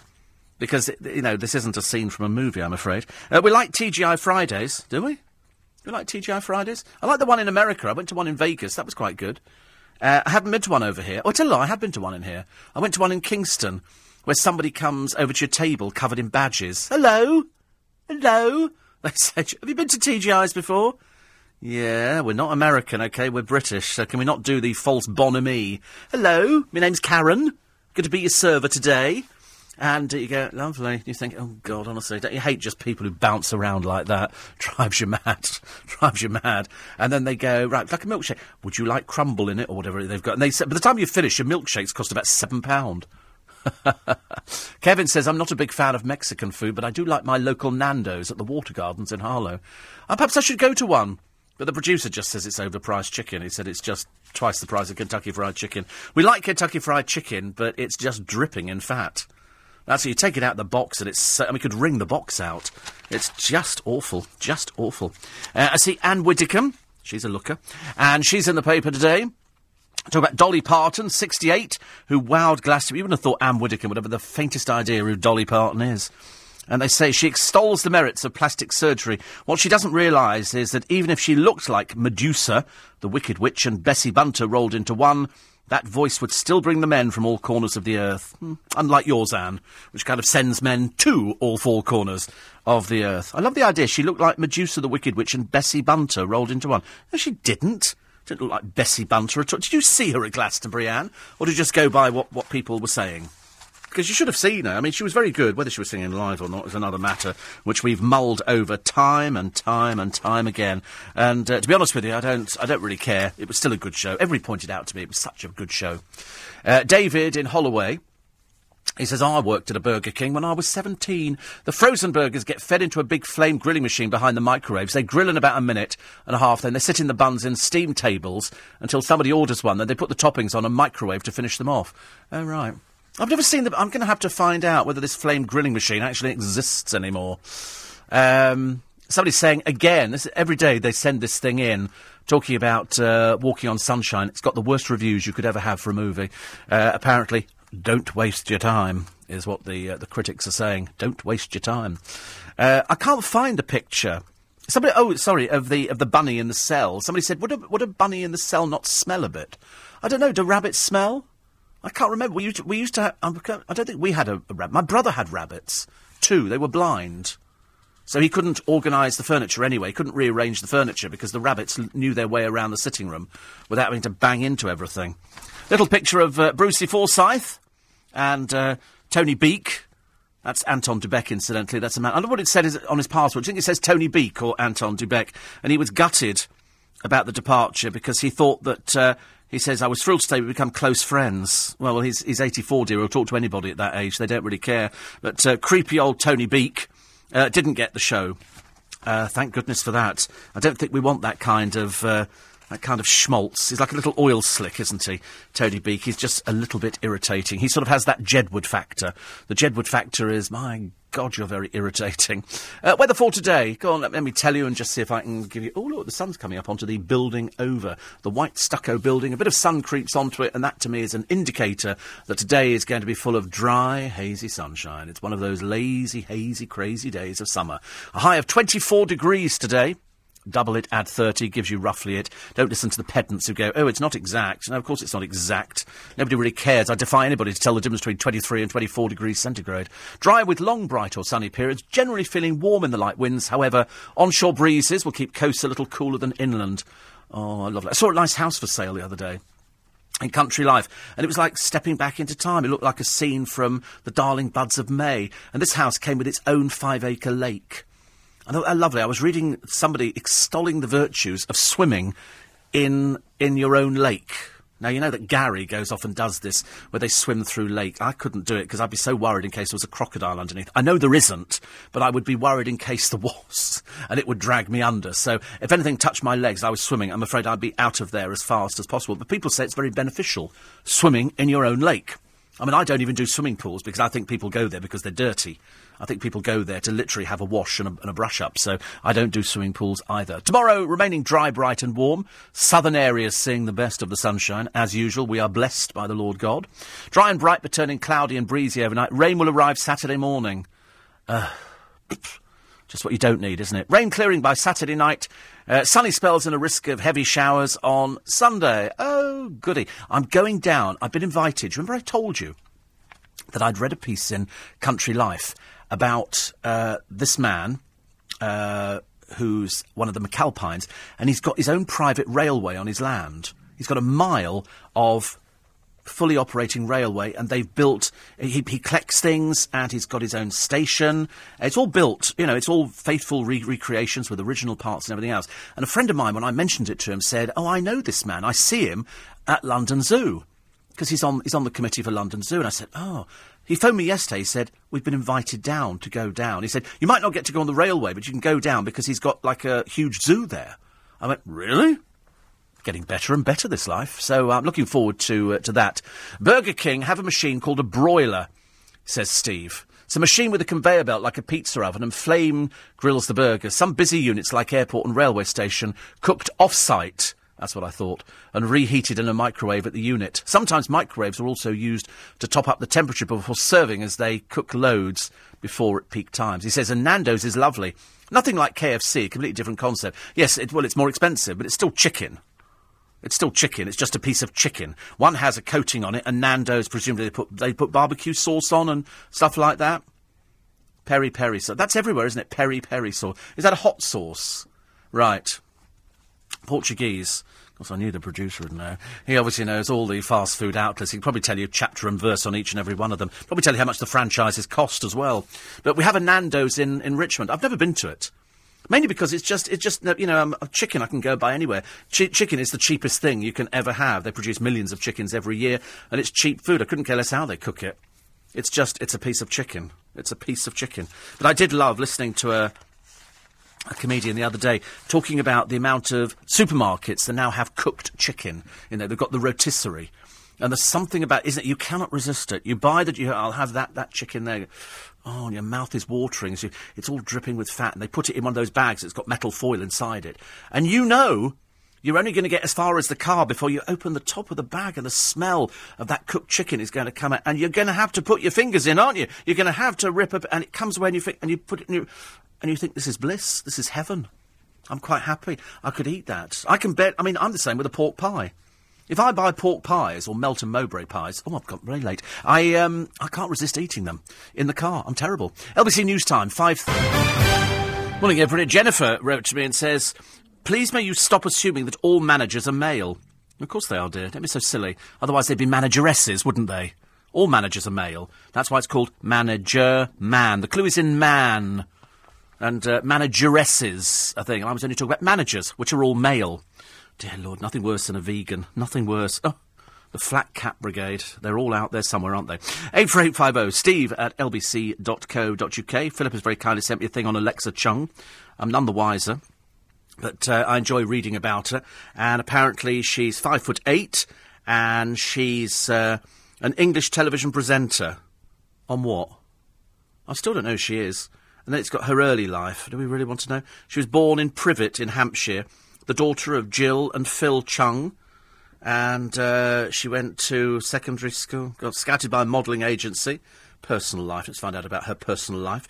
She lived with somebody, 20 years her junior, for 3.5 years. She was in a relationship with Alex Turner from the Arctic Monkeys, and tabloids have linked her to Josh Hartnett and Adam Brody. Oh, how boring. Very dull. I'm still none the wiser on her, I'm afraid, but at least we've sort of put her in context. I found a picture of the lighthouse. It's on Bardsey Island, and its old bulb is in a museum now. The National Trust Operation Manager, Andy Godber, said, "Changing a light bulb may sound easy, but it's not when it weighs 2 tons. It's the first time that the light has been changed in 100 years. So I'm led to believe they are much smaller now. They're practically the kind of things you buy in B&Q. But in the early days, they were absolutely enormous. Carl says Nando's is South African. I couldn't care less. I'm not really remotely interested, actually, where it comes from. It's just chicken, OK? It's chicken. It's like, if you go to... I get confused by going to... other places where they do kebabs, because they do so many different sorts of kebabs. I don't know if I want the shami kebab, the shish kebab. I don't know if I want the meat pressed onto the... I don't know which kebab I want. I've got no idea. You have to be fairly drunk to enjoy them, don't you? Apparently, if you go to Nando's, you can see the chicken being flame grilled. Lovely. Really, really thrilled. 84850. Somebody says, you made me laugh so much when you said you were eating a pasty on the train wearing a white shirt. I know, I did that. I've done that a couple of times. I don't know why. I've had to stop eating pasties. A, because I've decided they're very bad for me. Secondly, because I have to wean myself off certain things. I go through a phase of going for certain food. And being a diabetic, I have to weigh it up in my mind. Is it good for me, bad for me, or really bad for me? And most of it is really bad. So I go through this phase, and I'll think to myself, I really, really want to eat a crusty roll. Well, the only place that appears to do crusty rolls is Greg's, where you get like 10 for £1 or something, and they are crusty, and you can't resist it. So you get home, and you cut it, and there's crusty bread all over the place. It's the messiest thing to ever eat. And then you put some butter in there, and then you can't be bothered to start putting sort of ham and stuff. So you put a piece of cheese in there, and then you throw some pickle on the top, and it's delicious. But you eat 3, and then you go, I mustn't eat any more of these. This is really bad for me. And it's at that moment I suddenly realise that I've completely fallen prey to my weaknesses, and my weaknesses going past. And sometimes I look at cakes in shops, I think, I'd love that, but I'm quite good now. I can resist cake. Which is always good. Another photo shoot, this time for the cast of Downton Abbey, because we love them all. We love Phyllis Logan, who plays the Scottish housekeeper. I do love Downton Abbey. I've not seen it for a while. We like Michelle Dockery. She turned up the other day, didn't she, at Wimbledon. But there's loads of other people. I like Leslie Nichol, who plays the frumpy cook, Mrs. Patmore. I like all these sort of people. All these people that you don't really know their names until you see a photo shoot and you go, that's who it is now. She's quite glam. Joanne Froggatt, Lily James, who plays Lady Rose McClare. I just love it, actually. Elizabeth McGovern plays the Countess of Grantham, historical nod at the tendency of aristocratic British families to look across the Atlantic for an injection of New World wealth. And she has got a bit of wealth. I love it. Downton Abbey, can't get enough of it. And so the ladies have come together for a photo shoot. Prince Charles had a little do at Buckingham Palace the other day for people who've supported him. Where they've got their money from, you have to sort of ask questions. But very good, actually. Very good. McAlpine owns this too, Steve. And this is Buddy in Kent said, I used to be a driver there. Thank you for that. rhdr.org. Buddy. It's a great... You weren't really christened Buddy, were you? Is that a name nowadays? Oh, actually, when I think about it, yeah, doesn't Jamie Oliver got Buddy Bear? Is that one of his kids, Buddy Bear? I'm pretty certain. How many surrealists, Steve, does it take to change a light bulb? A fish. OK, do you want to, mull that one over for a little bit? Hassan says, I had tomato juice all over my trousers. You see, never eat it. I had it when I was on a plane once, and I swear to God, the stewardess tipped it over me deliberately, so she could go back and go, 1 point to me. 84850.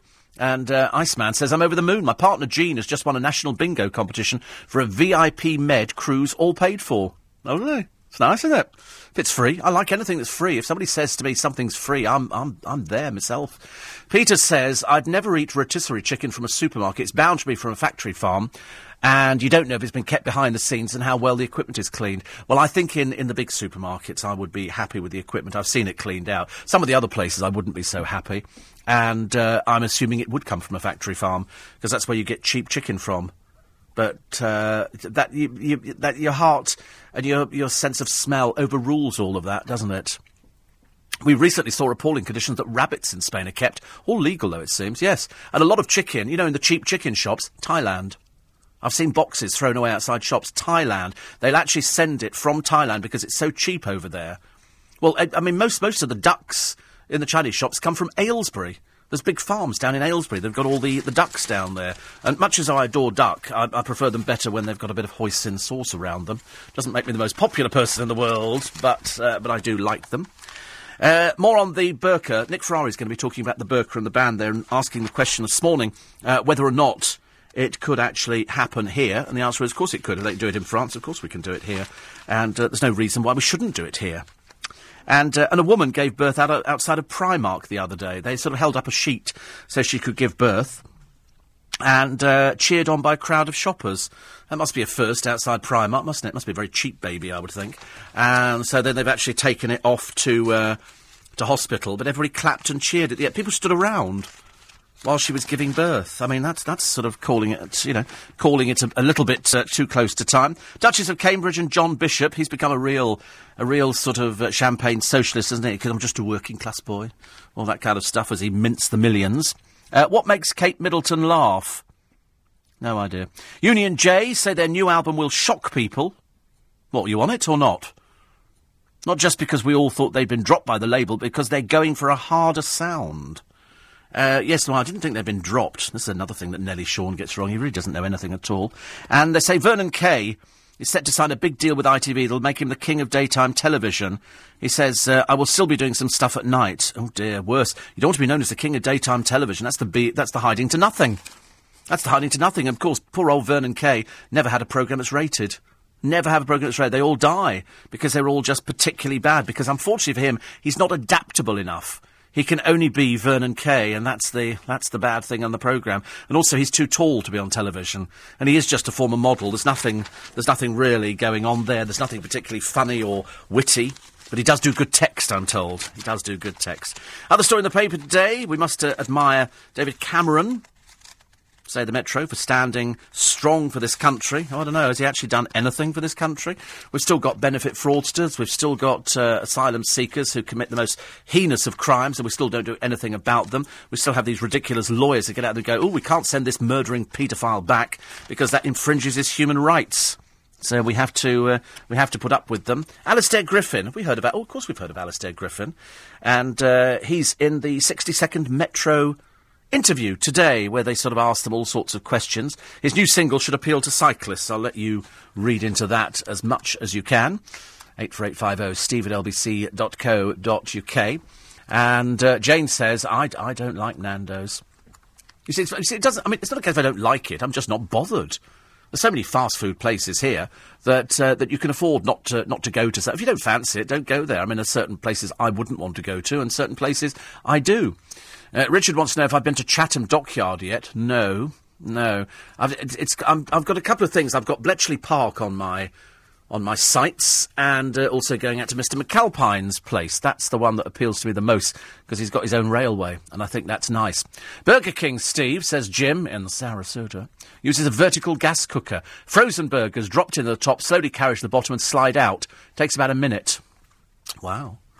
So, I mean, are they actually, when they say flame grilled, is that mark on them? Is that put on automatically on the burger, or is that actually from the machine? Does the machine put the mark on there to make it look as though they're flame grilled? I'm just curious about why they go in a microwave. But there again, I think you'll find that do McDonald's go in the microwave as well? Do they have...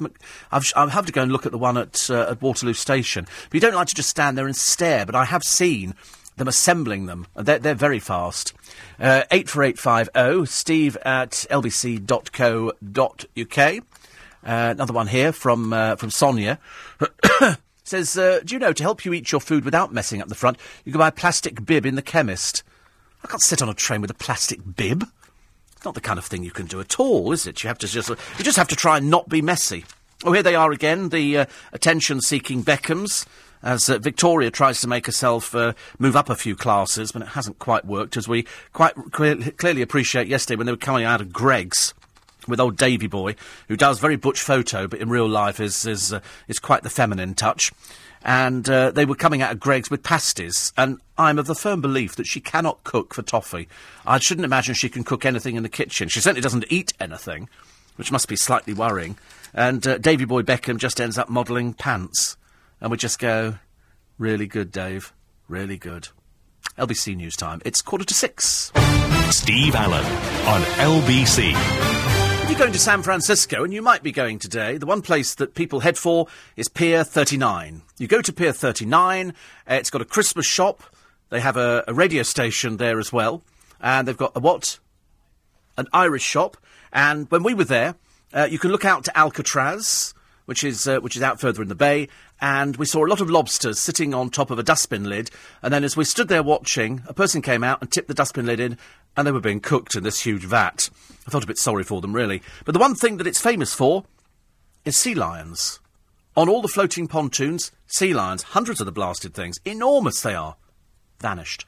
Gone completely. Not one sea lion has left. Now, they did disappear before, in 2009.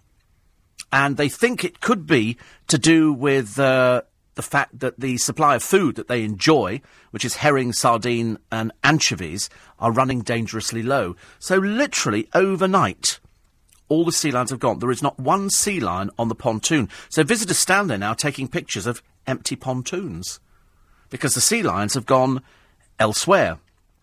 I think this year the vets have treated something like 400 hungry pups. When they disappeared last time, it was because the mating season was over, but this time they say it's very different. If there isn't enough food, they've got to go to where the food is. They usually pile onto pontoons at the docks. There's no sign that they're coming back any time now, and a marine mammal biologist, Monica De Angelis, reckons that the disappearance will be a temporary one. Sean Johnson, Director of Veterinary, is not so sure.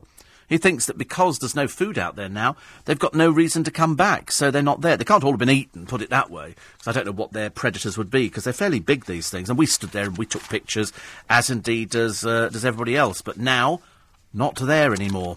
So if you were thinking of going to San Francisco, or you are flying today, you're not going to be seeing any sea lions. Which is, you might as well go to London Zoo. Go and have a look at the penguins. They'll always perform for people. I like penguins. They sort of just make me laugh. Good Lord, you can still get tickets for the right stuff. I mean, I wouldn't mind, but they have an audience of about 12 people on that programme. They're having to advertise for an audience. It must be so desperately bad down there now. 84850 steve@lbc.co.uk. Should you be going in McDonald's, Burger King? Naughty, says somebody. Why not promote healthier eating habits? I didn't say I was going in McDonald's and Burger King. When have I said that? Ridiculous, honestly. The lies you tell really is absolutely disgraceful.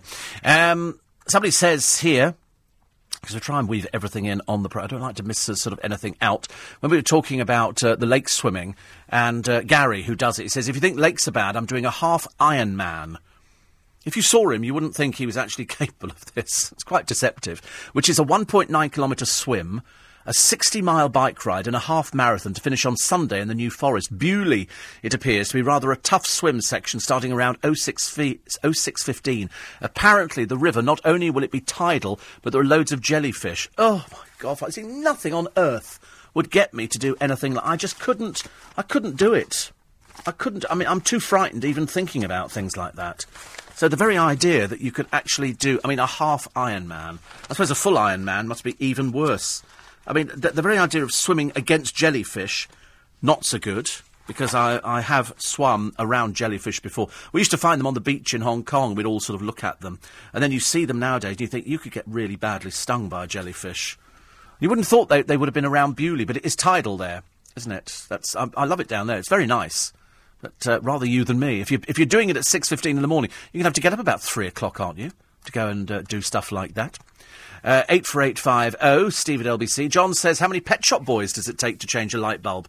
One to change the bulb and one to stand looking bored in the background. It's an old gag, because it just plays the organ, doesn't it, really, I suppose. 84850. What's your view of the numerous fried chicken and kebab shops in London? Not good? No, I've always talked about the proliferation of fast food in London. But where you've got alcohol, you've got fast food. Because what do people want to do when they've had a skinful of alcohol? They want to eat fast food, and they want that trans fats that come with the chips and the kebabs. They've just opened a fish and chip shop outside our front door. Well, not outside our front door, but just over the way. There was one there ages ago, and then it closed, and now it's sort of come back in a much smaller form. And so I'm assuming that will be the latest thing. So we'll have the smell of chips wafting in and out of the building. Because they do smell. They always say if somebody works in a fish and chip shop, they never, ever get rid of the smell. You take it home because it permeates the skin. Much as though we all love it, I suppose. A typical British thing, isn't it? Fish and chips at any time. Apparently the burger-making burgers are pre-marked with black lines from the processor. When dropped in the vertical gas cooker, they're exposed to flames on both sides at once. Lovely, Jim. Thank you. I'm always intrigued by, how they make these things. And I've watched all the... Have you seen the Undercover Boss programmes? They're very clever, where they go out there, and these people have got different outlets, be they Chinese or anything else, and they teach people, or they have to be taught. They are the boss, but they quite clearly don't know very much. They have to be taught how to operate in their own company, but because they're undercover, and they meet various people, and some people love their jobs, and some people go over and above for sorting things out. And I found it fascinating, but I thought, sometimes you have somebody standing in front of you wearing what is quite clearly a very bad wig, and you look at them and think, no, and then nobody seems to recognise them at all. Karen says, have you heard the staff at TGI singing Happy Birthday to a poor, unsuspecting customer? It's awful. Well, yeah, but people like that, don't they? People enjoy that sort of thing. You go out there, and it's cheaper than having a party at home. You go there, and you go, listen, we brought a birthday cake in, OK, we bought it somewhere else. Or we're having an ice cream float, and it comes with a sparkler in it. And then the staff stand around and go, 1, 2, 3, happy birthday to you, birthday to you, birthday to you. And then they all wander back to the other tables that they're doing. But the person whose birthday, I mean, I find it cringe-making too.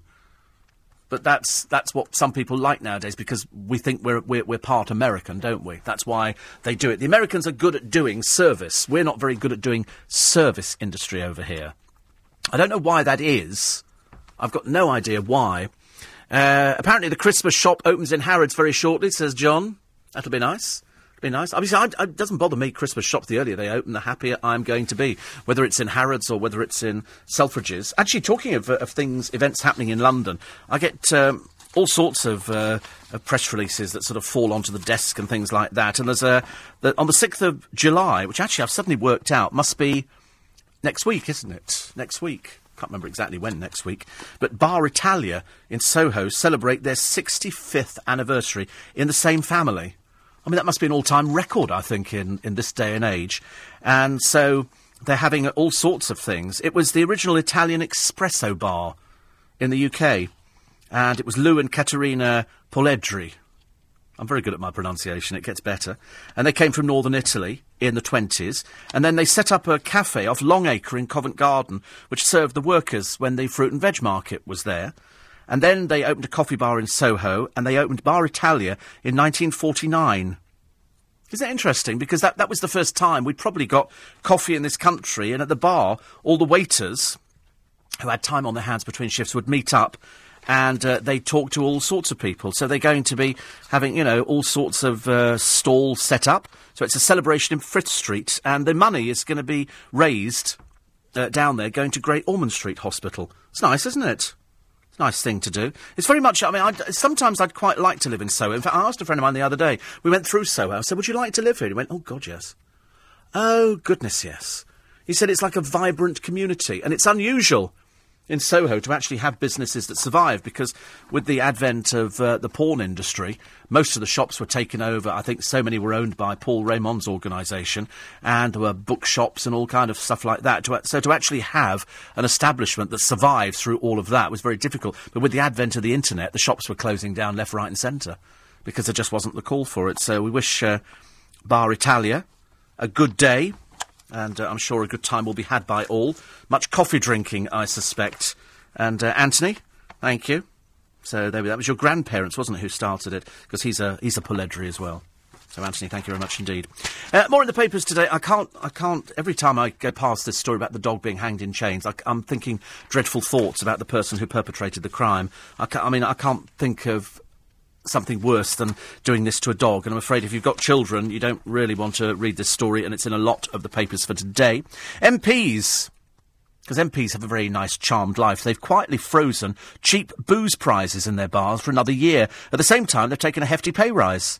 So in other words, in the House of Commons bars, a pint of bitter, £2.90, spirits, £2.75, out in the Westminster Arms, which is the nearest pub to Parliament Square, it's just literally sort of over the road, £3. A bottle of cider, £3.60 in the House of Commons, in their bar, £4.75 in the Westminster Arms. But they've always had that, haven't they? They've always had cheap booze. It's like going to a lot of places. If you join, I think, the British Legion, they have cheap booze, don't they, in their bars? That's why people go there, because it's a social outlet, and also you can get cheap booze. And that's what people want in this day and age. Most of the clubs in London offer cheap booze at some time during the evening. They'll have what they laughingly call happy hours. As far as I'm concerned, every hour's a happy hour. Plenty more to come on your early morning breakfast show on LBC with Steve Allen. Primary school children should be weighed every year to tackle obesity. I suppose they just go, Johnny, stand on the scales. Yep, you're still fat. Mega rich financier fighting Britain's first £1 billion divorce. £1 billion? Can you imagine, honestly? Sometimes wish I'd been born a woman. Just think of the advantage you could have. £1 billion divorce. I want £1 billion. Lovely. Katie Price has revealed her love rat husband, the little Kieran, rejected $200,000 to appear on Celeb Big Brother because he's trying to rebuild their relationship. She's falling for it. She's falling for it. Claire Balding's got another TV show. There's no stopping this. Is there nothing she can't do on television? It's LBC. I'm Steve Allen. All of that and more is next.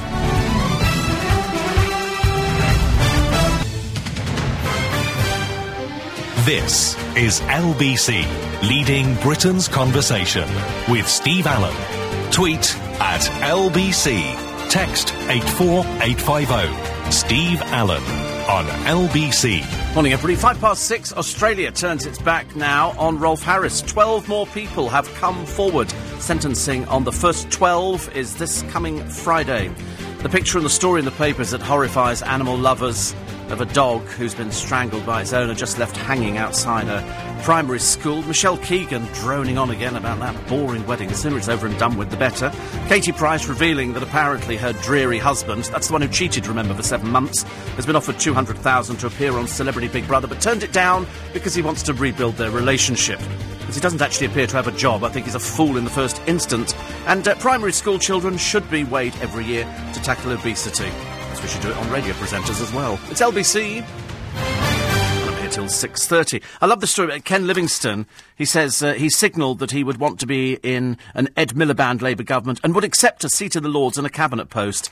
I know, still desperately clinging on to that maybe not happening. I don't think so. I wasn't aware they actually wanted you in the Miliband cabinet and a seat in the Lords as well. I mean, good Lord, honestly. Can you believe it, ladies and gentlemen? Answer, no, you can't. All your texts and emails between now and 6:30 this morning. The burqa will be discussed by Nick Ferrari this morning as they've banned it. The judges have now banned and backed the burqa ban so we can all live in harmony. It's right that you should see somebody's face. It's absolutely ludicrous to think that you couldn't. Absolutely ludicrous in this day and age. And we've had burglaries and everything else and men disguising themselves in burqas. It's just ridiculous. It doesn't do ladies and women any favours whatsoever. It means that they're oppressed. You know, if you want to go and live in a country where they have that, fine. But in France, they're not having it. And will they bring it in here? Nick will be asking that question. And the young father. Nick will be talking about this. I'd never heard of this one. This is apparently playing a violent drinking game called Punch for Punch. I, luckily, am not into these kind of games on the internet. Tommy Main suffered a cardiac arrest during a party. It's believed he'd been hit in the chest by a friend. In Punch for Punch, players take turns striking each other until one gives up, often drinking alcohol as a forfeit. Footage of the fight is then posted online. It seems the most stupid, pathetic thing to have ever done, doesn't it, really? The 23-year-old's brother, Ron, wrote on Facebook, "For the people at the party who call yourself friends, you should have stopped it, not try and film it." Mr Main comes from Erith in Kent. He had a 4-year-old daughter called Amy. A relative said the father planned to go on YouTube to learn how to plait her hair. The 20-year-old man was arrested on suspicion of murder. He's been bailed until September. I mean, I don't quite understand. It's like cage fighting. Neanderthals. Sadly pathetic, stupid people. What does that serve? I've never quite understood anything like that. But to actually have a drinking game called Punch for Punch, where you have a drink, if you miss the punch, then you have to drink and you do the forfeit. And as a result, a young man is now dead. And then, of course, it's great for the brother to come forward and say, you know, for the people at the party who call yourself friends, you should have stopped it, not try and film it. That's what people do nowadays, isn't it? They film it. How were they to know he was going to die? He must have had something the matter with him if he had a cardiac arrest. But I don't think the idea of punching somebody in the stomach whilst they're drinking alcohol, and we don't know how much drink he'd actually had, is going to be doing anybody any favours. 2 suspects have now been questioned in Portugal into the investigation into the disappearance of Madeleine McCann. One has been there before. They both went voluntarily, unlike one of the papers yesterday who said they'd been hauled in and being questioned by the British police. They were not questioned by the British police at all. They were only quizzed by the Portuguese police, and they went voluntarily to the station. They weren't arrested or anything else. Are we any nearer? Probably not. Rolf Harris. Further sex attack charges. More alleged victims have come forward to the police and to one of the lawyers. Lots of pictures in the paper today of Rolf Harris at Broadmoor with Jimmy Savile. I didn't know that their relationship went there, but then we had Jimmy Savile pictured in the paper in Broadmoor with Peter Sutcliffe, the Yorkshire Ripper, and Frank Bruno. And presumably, you know, people just went along with whatever Jimmy Savile did. And I don't know what the relationship was with him and Rolf Harris, but all the papers have got hold of pictures now. So somebody must have these pictures. Whether they're in archives of newspapers, I don't know. I really don't know. Railway suicides are on the up as well. I've been reading more and more stories in the papers over the past year or so about people actually throwing themselves in front of trains. It happens a lot on the Underground. I say a lot, I mean anything more than one, as far as I'm concerned, is a lot. But last year, 278 people killed themselves on the tracks, which is 10 more than the year before. However, despite the yearly death toll increasing by 46, the Samaritans say that 200 lives have been saved by specially trained rail staff in that time. I've often thought if somebody wants to end their life, then they're going to do it. They used to say years ago, oh, it's a cry for help. But if you're throwing yourself in front of a fast-moving train, then I think cry for help kind of goes out the window. J.D. Wetherspoons, the pub, is opening its first Irish bar next week. So I said, does that really make a difference, an Irish bar? There won't be a drop of Guinness in sight. A pricing row with the brand owner, I think it's called Diageo, has prompted Wetherspoons to leave the black stuff off the pumps. This is in Dublin at the 3 Ton Tavern in Blackrock, despite it being served in 900 British outlets. After complaining barrel costs were too high, the Watford-based company will serve Beamish or Murphy's in the pub, which opens following a £2 million refit. Isn't that funny? An Irish pub that doesn't serve Guinness. I think that's hilarious. Absolutely hilarious. The other story that's running in the paper today, apart from the dreary Beckhams and their endless quest to be really anonymous and not have any publicity at all, Victoria on the front page of, I think, Vogue, and here she is wearing an oversized hat, wearing wellies, although I shouldn't imagine Victoria Beckham has ever grown anything in her entire life. And meanwhile, over in the Davy Boy Beckham camp, he's down to his pants again, trying to look mean and moody. Whereas, in fact, of course, that's the last thing he is. It's just that he photographs like that. Will Young has claimed he was the victim of homophobia during the Pride in London celebrations after he was asked to stop cuddling his lover at a spa over the weekend. The 35-year-old was outraged when guests complained about their affectionate behaviour. Following the incident, the Leave Right Now singer tweeted, "Essentially, I was asked to stop hugging my boyfriend in a spa because it was offending other conservative, I read homophobic, spa visitors. I'm looking forward to what the hotel has to say about it because I'm seething. I can't actually believe it." Oh, I don't know, believe it, Will, believe it. It's, you know, it goes on. You're always going to get it, aren't you? And perhaps it's people who didn't know who you were. Perhaps it's people who weren't aware of it, or perhaps it is people, you know, who are just anti that kind of thing. I don't know. It'll be interesting to see what the hotel says, because that's the benchmark, isn't it? The hotel should say, we're terribly sorry, that is not what we expect from our guests here. And perhaps they'll ban the other guest, if indeed they've ever been there before. I don't know. More on the Yeti. Over the years, I've seen more pictures of blooming Yetis and loony people going, oh, I took a picture of Bigfoot. What do they call it? Sasquatch? Whatever it is, it's something peculiar. Sasquatch or something. And every time I see a picture, it's always very hazy. Whereas, in fact, you and I know that even with camera phones now, the picture-perfect quality is so brilliant.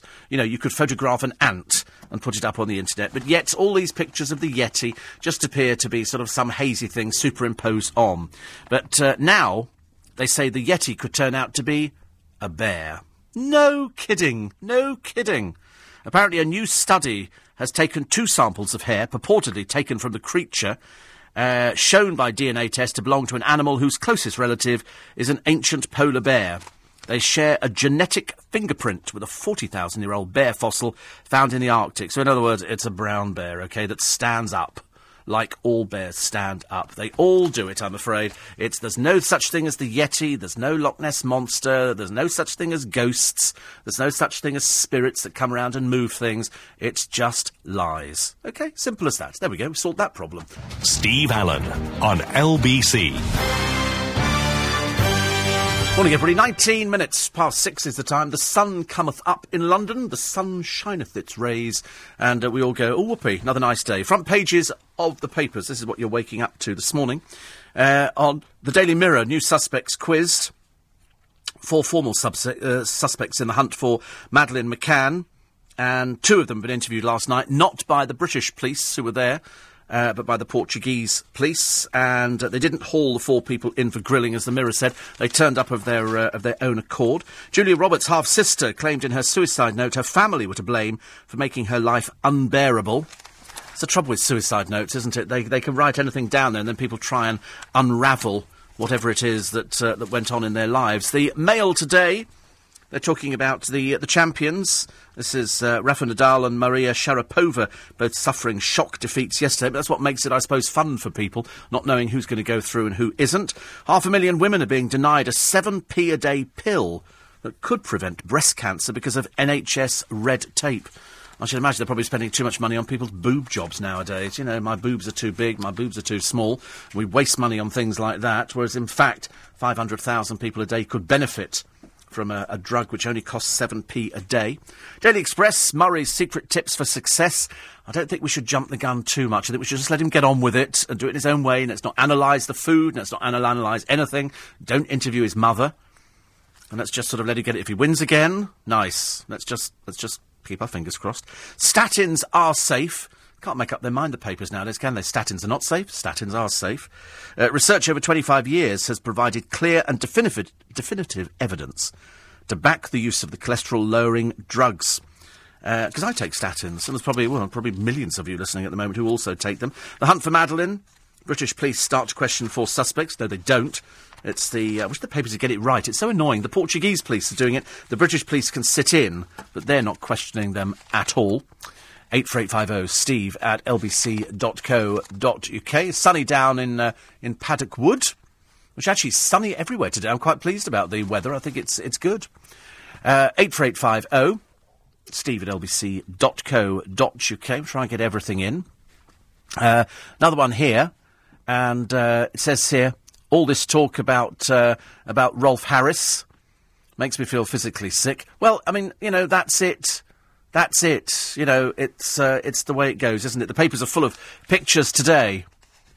Pictures today of Rolf and Jimmy down at Broadmoor. I've part read the Broadmoor report. There was no mention in there, as far as I could see, of Rolf Harris. But there again, when that report was prepared, they weren't actually prepared for somebody else, I'm afraid. 84850 steve at lbc.co.uk. Thank you, incidentally, for boosting the audiences of this programme. Every so often I should keep saying thank you, but we are the most listened to programme at this time, which is very nice indeed. Very happy. Gwyneth and the stars in her eyes. It's the ultimate game of dressing up. So they've got Gwyneth Paltrow dressing up as Audrey Hepburn, dressing up as Farrah Fawcett, dressing up as Madonna. Unfortunately, it just looks like Gwyneth Paltrow. She doesn't look like Farrah Fawcett, she doesn't look like Madonna, and she doesn't look like Audrey Hepburn. And the other story running in the papers, Amanda Knox's ex-boyfriend has abandoned her, saying she's not sure she was with him when Meredith Kircher was killed. Raphael Solicito has pointed to phone records showing Knox was away from his home for part of the evening and said she may have lied to him. The pair have always said they were together at the time of the murder. In 2007, the exchange student Meredith was found in the cottage she shared with Knox, half naked with her throat slit. Knox said she got a text from her boss while at Solicito's house, telling her not to come to her job at the nightclub that night, but phone records show it was received on the road between their houses. I get the feeling somebody's telling the most awful lies here. The Daily Telegraph, it's savers lose out as banks cut the super ISA rate. New law to tackle revenge porn. I'm not too sure what revenge porn is. This is where people release pictures of people when they split up, and they then try and shame them into going back with them again. I don't know. There's a story here of Emma Jones, a teacher from Caerphilly in Wales, who killed herself because she believed her former boyfriend had posted pictures of her on Facebook. She was working in Abu Dhabi and feared she'd be jailed in the Muslim country. At an inquest, her former partner denied the claim, and the coroner said he couldn't be blamed for her death.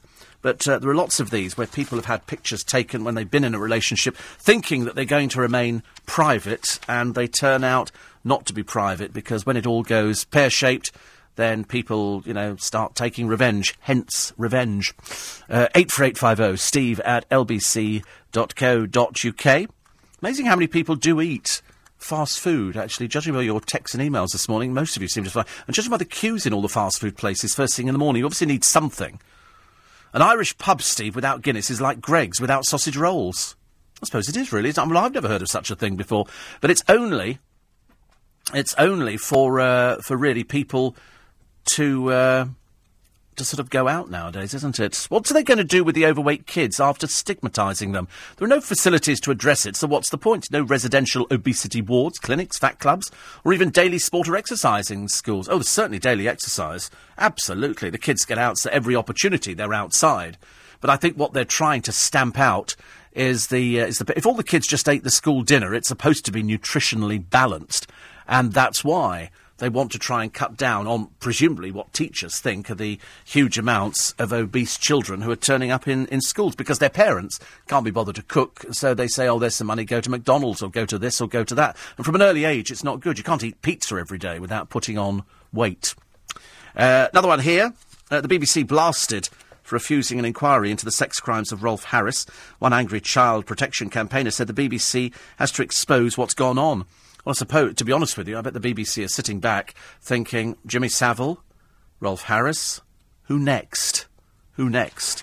The internet alive with sort of stories and rumours about who could be the next person, because I think they're on a roll at the moment, and I think they've got more people to come out. What generally happens with these cases is that they investigate it, then it goes public, and after that they then get other people coming forward, other people who perhaps wouldn't have come forward if they had realised that there was nobody else there. But when they realise that there are other people out there saying something, then they want to say the same again. Dolly Parton was so impressed with her appearance at Glastonbury, she apparently thinks the idea of having her own festival, the Dolly Parton Festival. I'm not sure really a whole Dolly Parton Festival would be brilliant, but she's revealed while at Worthy Farm, I have a lot of land up near East Tennessee, and we do a lot of festivals through my Dollywood company.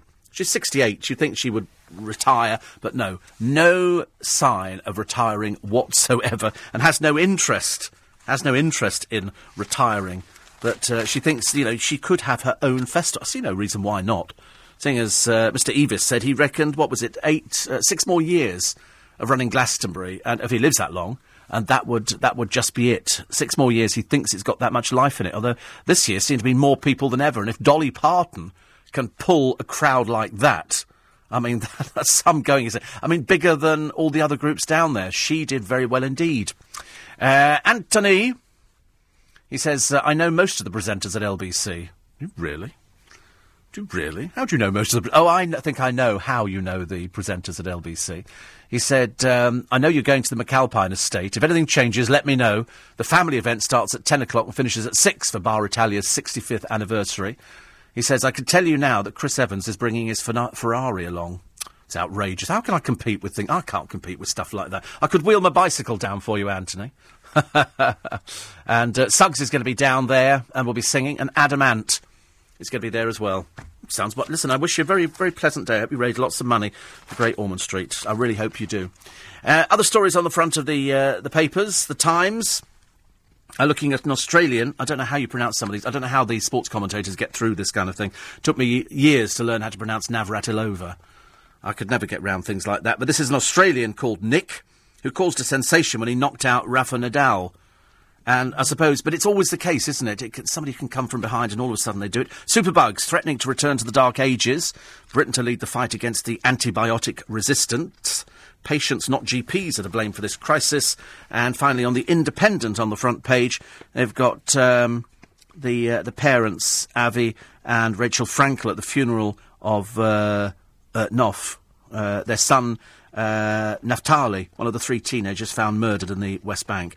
A tragic day for them, absolutely tragic day for them. And the reviews of Monty Python. I know that James O'Brien's producer, Michael, went to see the Monty Pythons, and I spoke to somebody a short while ago, and he said, will I find them funny, Steve? I said, I don't know. Did you find them funny on the television, Clive? And he said, I didn't find them that funny. I said, well, you never know. Keep an open mind. You might find them very funny. Sometimes old people on stage can be quite funny.